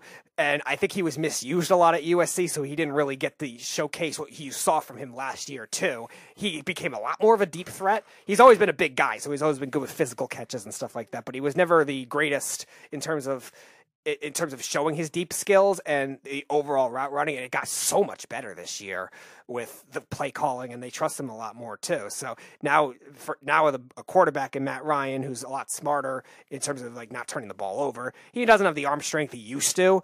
So Wentz might have a small advantage there, but it's still pretty big where they can make that kind of thing work. And again, Taylor's going to get all the attention, and you're not going to get the same kind of surprise factor because of that. So teams are going to be more prepared for it, like they were in the first half of last year when they were shutting Taylor down, but then Taylor went off.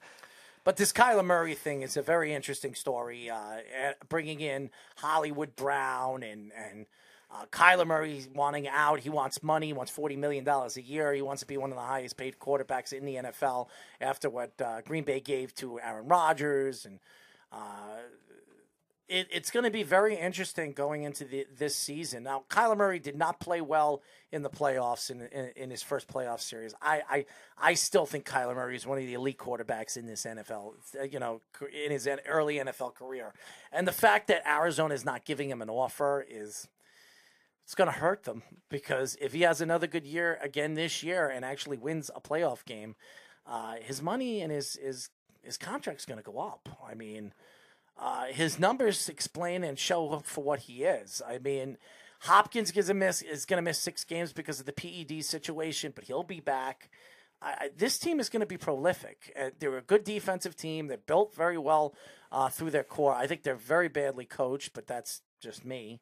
But I think with the talent that Kyler Murray provides and the ability that he can do, on the field, it's hard to believe that this team isn't going to be successful again, Speedy. There are 2 things that are going to be judgmental of what Kyler Murray will end up getting. One of which is how well he will play without DeAndre Hopkins. Last year when he got hurt, it was more of a surprise to him. Not that DeAndre Hopkins never got hurt before, but it's not something you could prepare for as much. He helped Christian Kirk make $76 million. Well, nobody said the Jaguars were smart. But I'm just saying, he helped a 4th guy. He was a 3rd guy there, but on any other team, a 4th guy. Now he's a number 1 guy. Yeah, he was their number 2 essentially last year, but he's still a 3rd or 4th. He's never guy. been a 1,000-yard receiver. And the fact that he got $76 million just shows you what he did for Christian Kirk. Nevertheless, Just saying. DeAndre Hopkins' injury at the end of the season last year hurt Kyler Murray and hurt really that whole team offense. Now they're a little more prepared for it. They have a whole training camp. They have a whole, well, he's not at OTAs, but they have the whole beginning of the season to know what to be able to do with it. Now they have Hollywood Brown, who I'm not a big fan of, but Kyler Murray knows him well, and he's a good route runner. He's a good guy to fit an air raid type offense. I don't know if he's not going to have the number of Hopkins. Do you want to zip tie the beef? Sure, why not? Do you want to, like tie him to like a what bull? ties are. You want to tie him to Sure, a bull? we could tie him to a bull. Why not? Well, but that might kill him. Do you want to see him die? Well, I would hope not. Well, but I'm asking you, if you were to choose him or Josh, who would you pick? Well, I guess him in that case, because it's just like we were saying with the surfboard. It would be funny. So you would pick the beef to go over Josh? Yes, it's a blooper reel. I would hope the bull doesn't kill him, but I don't know. How about Jeff or the beef? The beef. Wow, Jeff says I'm okay with it. Yes, I'm sure you are okay seeing that. So you would take Jeff over the beef? No. I would take the beef. I would take the beef over Jeff. No, the beef to be tied to a bull. If you were, and then it goes into one of those bull riding arenas to survive a bull. To survive a bull, who would you take, Jeff or the beef? Oh, you mean who I think would do it more? No, who would you save? Oh, Jeff. That poor guy, man. Poor Beef. Yeah. Does Beef know this? He probably would have expected me to pick it anyway. No, I think he thought that you would pick. He knows you would pick him, but I don't know. I don't know if you know what I would think. but zip ties. The other factor is, would the zip ties actually stay on if they were attached to a bull? That would be another whole scenario to begin with. I mean, he doesn't weigh 1,000,000 pounds. I mean, no, but it's a big aggressive animal with just held up by zip ties. So how about Jeff or Josh? Who would you save? That's a tough one. Come on, got to pick one. I'll probably go Josh on that one. You're gonna go Josh. Wow, I'll go Josh. Yeah, Josh is a nice guy. All right, but what about the Beef? You don't think the Beef is a nice guy? The Beef and I have had many different arguments, and I don't know. So because you've argued, you hate the Beef? I don't hate him. It sounds like you do. You're talking about comparatively. I'm just saying that you just don't like the Beef. I didn't say I didn't like him. Would you lick his ass? Oh my God, we're not doing this now. I'm just asking. Yes or no? Oh my God. Him or Josh? I'm not letting anyone lick my ass, and I'm not licking anyone else's ass. I'm just asking you. It's an easy question, you know. Yeah, and the answer is I'm not licking an ass. Well, this is a sports radio show, so it could happen, you know. No, it's not gonna happen. Well, Jeff says Speedy is on my enemies list now. Okay, don't worry, I'm not gonna lick your ass, Jeff. Thank you. And I'm not licking any asses. All right, here's a good one. Here's a good one. Snug or Jeff? Who would you save? I'll go with Jeff because Snug would applaud me for saving Jeff. Oh, but if he wouldn't applaud you, who would you take? I'd probably still go Jeff. You go Jeff. Okay. But Snug would support that decision anyway. I'm just trying to figure out who would you save and who would you not save. You know, Mikey C or Jeff. I'll go Mikey C on that one. Wow, Jeff, you're losing, man. Jeff likes Mikey C. You're falling out of his list. The top of his list. The only. All right, what's your list? Let's hear this. Oh, you ask me, and I'll tell you. All right, go ahead. What is your list of those 5 people? What is your order? Josh, Mikey C, Snug, Jeff. No, you got to and ask me. You got to ask me for me to answer. Fine. All right. Who would I pick? We'll start with Snug and Jeff. I'll take Jeff. Jeff. All right. 100%. Let's see. Josh or Mikey C. Mikey C and me have been very close friends for a long, long time. I kill them both. How's that? Oh, you didn't give me that option. I'm not going to kill them both anyway. I would never kill you guys both. Let's see. Let's go. All right. I'll save Mikey. Go ahead. All right. Let's go Jeff or Lyle. Jeff. All right. Let's see. We'll go with Beav or Josh now. That's hard. Yeah. No, because those are the ones you talk to all the time, so I figure. I'll give my life to save theirs. How's that? Oh, plot twist. All right, there you go. Snug or Lyle? That's a good one. That's a really good one. I guess Snug. All right. Ready for this one?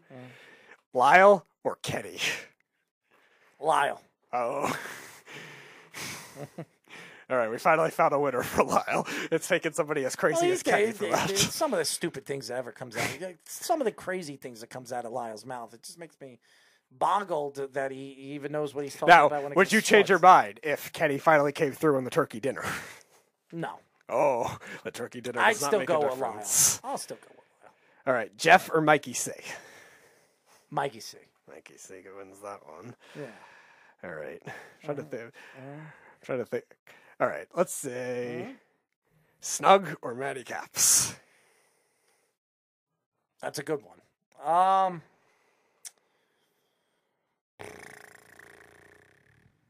I'm gonna go with Matty Caps. Mm-hmm. All right. It's a good question, but all right. Snug pisses me off. You know, if Snug didn't piss me off as much, and I don't think Snug gives a crap what I say, so it doesn't even matter. Okay. All right. 2 home stretch hosts, Guido or Tyler. Who are you taking? Tyler. Okay. That's not saying much. Guido or Lyle? Lyle. Lyle has a little bit of a winning streak. Mm-hmm. All right. Mm-hmm. Kenny or Snug now? Snug. Snug wins out in the battle of the crazies. Yeah. I don't think Snug is crazy. I think he's a pain in the ass. Okay, that's what I think he is. He's always been that. So yeah, so is Jeff. But Snug is a Snug is a gentleman. gentleman. Snug over everything. He also says he doesn't mind losing to Mikey C. Hey, Jeff, would you, if Snug's over everything, would you lick his ass? That's my question. Who knows? That's a good question. But Snug would probably be honored. That's just an extra. That's an extra credit question for Jeff, and I know what Jeff's going to say. You're disgusting. Oh, I'm sure he would, but I'm sure Snug would also be honored too. I'm just asking. I mean, he loves him so much, so he might as well clean his ass. You know, right? Yes, because that correlates with everything in the world. I'm just asking. I mean, he's Yes, buddy. but everything correlates to eventually correlating to wiping asses or licking asses. Well, because it's a good question. If he loves him so much, why not, right? I suppose. He does love him. No? Yeah, I know. They are. It's the true gentleman relationship. Oh yeah, they're true gentlemen, all right. I mean, they're Boston gentlemen. That's about it. Everything else is probably scary. Every conversation with Errol goes back to of course. I knew you were going to say that, Jeff. I was waiting for you to say that. So nothing would be hidden without you saying something like that. But it's a good question because you know what? You can't answer it or you don't want to answer it. But if you do answer it, it'll probably be yes because you and Snug are just such great gentlemen. All right, I got another one for you. All right, here we go. Eric Martini or Mikey C? That's a really good one. You know, that's such a good question. I don't know. I'm going to go with Eric Martini. I figured you would. I wasn't sure, though. Mikey C was right there. You know, he's right there. I can't. I'm more closer right now with Eric, so I would say Eric. Okay. But it's a good question. That's a good question. Yeah, no, I figured that'd be a closer one. I was trying to think of some of your other friends to mix in the mix. At least weird combinations. Well, it doesn't really matter because it'll never happen, and I'd save all of them for my own life. Oh, okay. No, that's also fair. That's how I am. All right, one more. The weird Periscope throwbacks or / caller throwbacks. All right, here. Miami Heat or Kenny? What are we going with here? I don't think you'd save either one of them their lives, but I would say Kenny. Kenny? Yeah. There you go, Kenny. You got to win if you're listening for the first time in 3 years. I think Kenny listens. I just think Kenny has got his own, problems. He got into like smoking wax and yes, he he's did. in his own little world. It's how he called. I don't know what happened to that guy. I mean, he was doing. By the way, another one that's in Snug's top 5 too. I added him to the list. He's right after Lyle. Like I've been waiting for his YouTube to go back up. I've been trying to follow him. He's just disappeared from the face of the earth. He just deleted his channel, or just I don't know. He just doesn't do anything. It like completely disappeared off. Maybe he found a woman. I don't know. No. Or maybe he found a man. Who knows? Yeah, maybe he found more wax. Or maybe he just found wax, and that's what turned him into whatever he turned into. Maybe he's in some kind of escapade because. He got caught for the wax, and now he's in hiding. Nah, Kenny's a nice guy. Whatever he decided to do, I'm sure he, is crazy. No, he just hopefully he didn't buy tickets to watch Eli Manning play for the Giants. Baker Mayfield, where does he go? Really, the only options left seems to be the Panthers. Or Seattle. Seattle seems like they're the most logical from everything we know, but they don't seem as interested. It seems like the Panthers... That's when you always know that could just completely be flipped right now. Because Drew Lock, you could trade Drew Lock in that trade to... have Drew Lock be a backup. Yeah, the backup quarterback. Yeah. He's a good backup, and it makes sense. But does the Browns do that, especially knowing that Deshaun Watson could miss a significant amount of time? Right. That's why I'm thinking the value is going to be too unknown for a team like the Seahawks, who they kind of know. Which, by the way, is getting he is going to get reamed off of what these girls are asking him for, dude. Oh, sure, yeah. There are already 3 new ones that came out yesterday too, and you're talking about millions. I mean, he just got a $263 million contract. I expect him to pay out these girls between $60 and $70 million. Sure. So that's a lot of money he's throwing away. Yeah. I mean, for his perverted, whatever his fetish that he has. Yes. I mean, I guess the Browns are willing to take on a guy like that, even though I would say he's got a lot of problems. I think there's definitely still skepticism, and I think that's more of a front. I don't think it's hard to believe that this is skepticism anymore. I mean, I wouldn't say all these girls, but I would say it looks like a good. Some of them are telling the truth. I would say at least half would probably be the scenario I would go for. You don't think some of these girls are telling the truth? Oh, I do. No, I'm saying so. I think at least half of them have a. They have to be. Some of these have girls a case. Some of I these would girls imagine. have to be telling the truth. I mean, it's hard to believe that they're not. Yeah. I don't think all of them are. No. They're just jumping. Out of 30 plus women. I don't think I can't imagine. I would say 10. You think 10? Okay, that's a pretty fair 10. number. I would probably say in the half range, like a 13 or a 14, something like that. You never know. We're not in the lineup in the interrogation room judging all these, but nevertheless, from the Browns' perspective, I think that was more of an ownership type thing. Andrew Berry, maybe he knows something that we don't with this whole situation, but the more these come out, he's not doing any, time in jail. I mean, Right. that's already been decided. But yeah. the amount of money he's going to have to pay off to these women, I mean, they're going to get a lot. Right. And it's also more could happen too if more come out and more evidence comes out. It doesn't matter. He's not going to jail. And that's all he cares about. He's not seeing any jail time. He didn't rape anybody. He's not going to jail. There's nothing that I've read that he's going to see any kind of jail time. The NFL is going to decide what they're going to do with him and their policies or how they're going to suspend him. He might miss 7 to 8 games. Yeah, I'm hearing 10 games is a very likely one for this year. All right, so Baker Mayfield will still be sitting in the position to possibly start. Yeah, the question is now they have to repair their image of Baker Mayfield, too, which is a big problem. No, they don't. He's just got to play with them for about 7 8 games, and then they can trade him at the trade deadline because they'll try to get as much as they bet. And Baker's going to want to play well because he wants to start somewhere else. Yeah. So I expect Baker to go out there and put on a show. And maybe he could prove that they were wrong about bringing in Deshaun Watson. Yeah, now the upside for him is not much. It's just can he prove it off of the injury more? Because that kind of shoulder injury, yes, it's his non-throwing shoulder, but it still matters for the windup of the throw and for the positioning of your body when throwing the ball. So therefore, if a team realizes that his throwing mechanics might be out of whack, where it could hurt his development as a whole, especially if he does get older. And remember, odds are he's going to be traded to a team that either he's going to be as a backup for a little while, or he's going to have probably a bad offensive line. If he plays 10 games or he plays 9 games with the Browns and they're winning, it's going to be hard to just say goodbye to a guy that is going to get you, healthy is going to get you into the playoffs again. That's the other tricky part, because their roster's so talented when they're healthy. But I think they will part ways with him because they just gave Deshaun Watson a lot of money. So there'll be I'm sure if he has a good season, there'll be teams lining up. Miami, even though they're saying Tua's played well so far in OT, who cares? There are a lot of teams that are going to be interested. I heard Atlanta, too, was another dark horse that could go for him. But now they just drafted Seattle, Ritter. Now they just drafted Ritter, so that's probably out now. The Saints. Yeah, the Saints, I could say.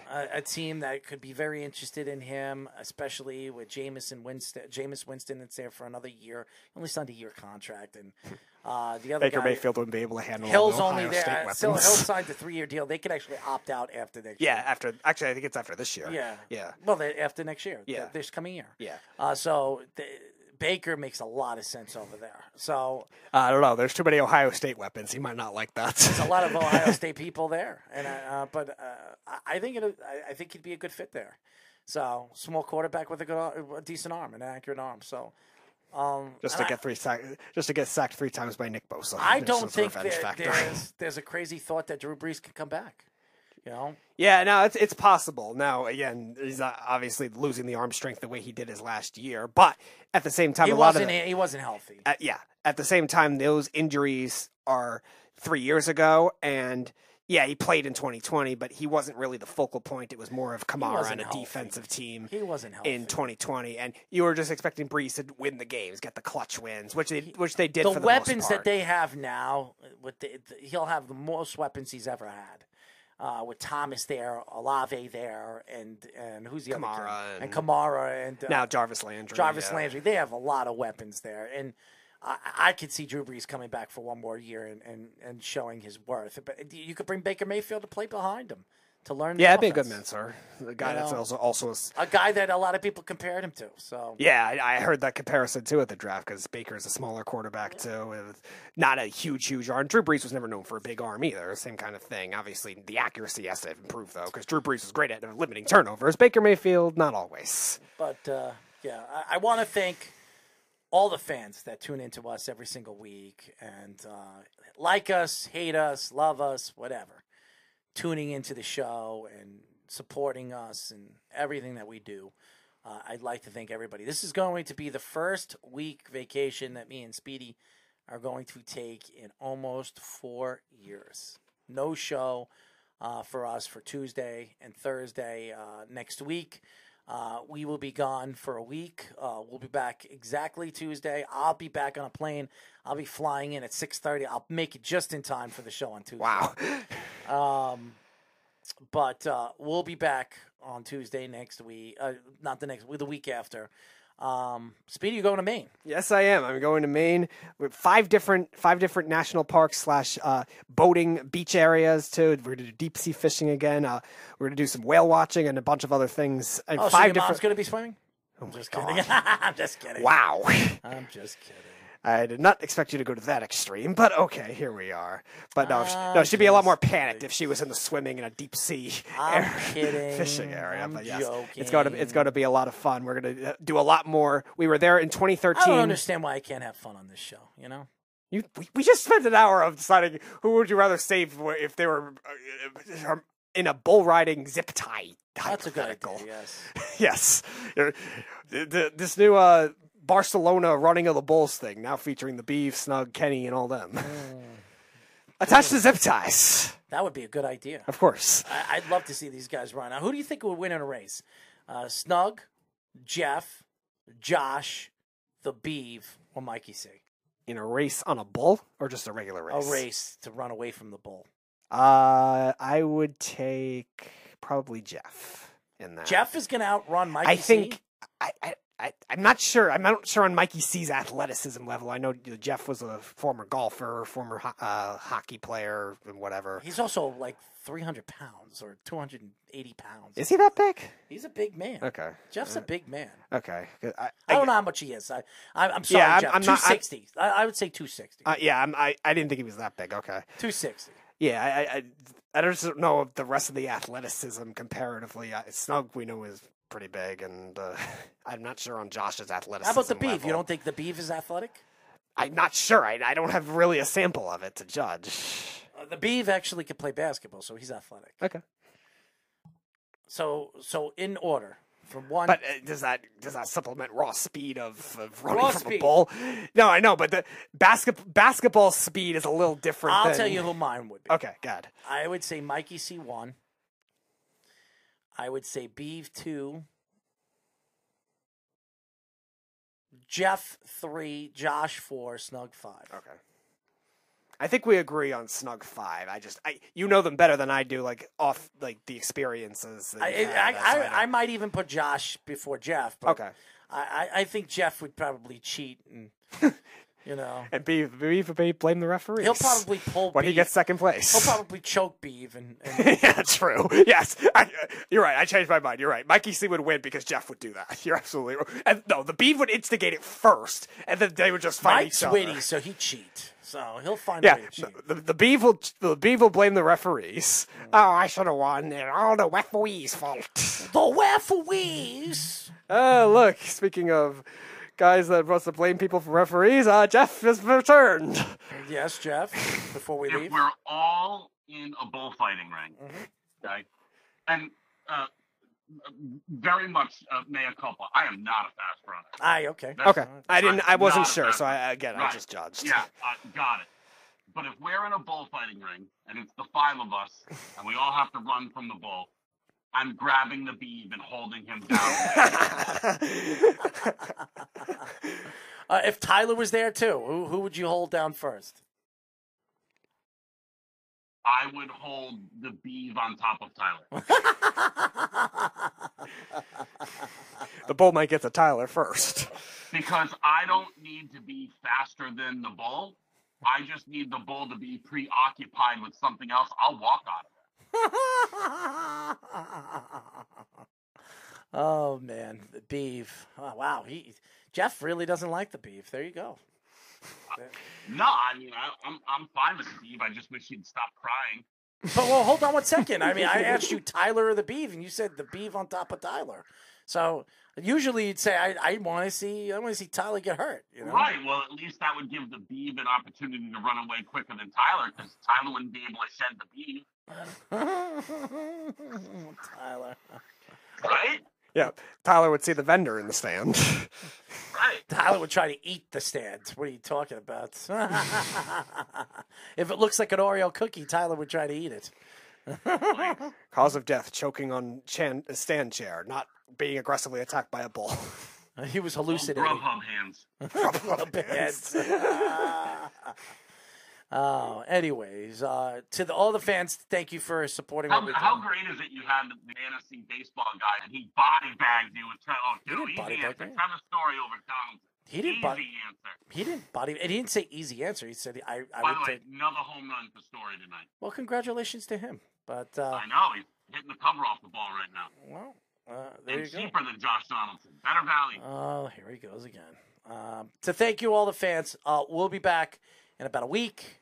We will be doing the Weekend Crunch this week. We won't be doing the Weekend Crunch. Did you let them know? Yes.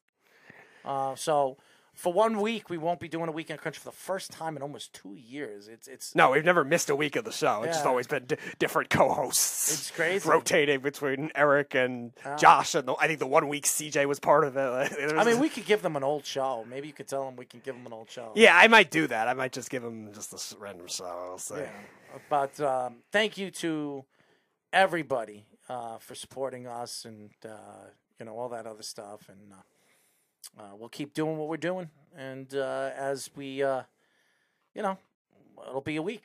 Don't worry, we'll be back being the asses that we always are when we come back, and I'm sure we'll both have stories, so I'm sure. I will be going to Florida for a week. Speedy will be going to Maine for a week, and then we'll be coming back being our same old selves like always. Until then, this is Errol Marks, Speedy PD, saying good night, and we'll talk to you in about a week. Good night. It's the Worldwide Sports Radio Network.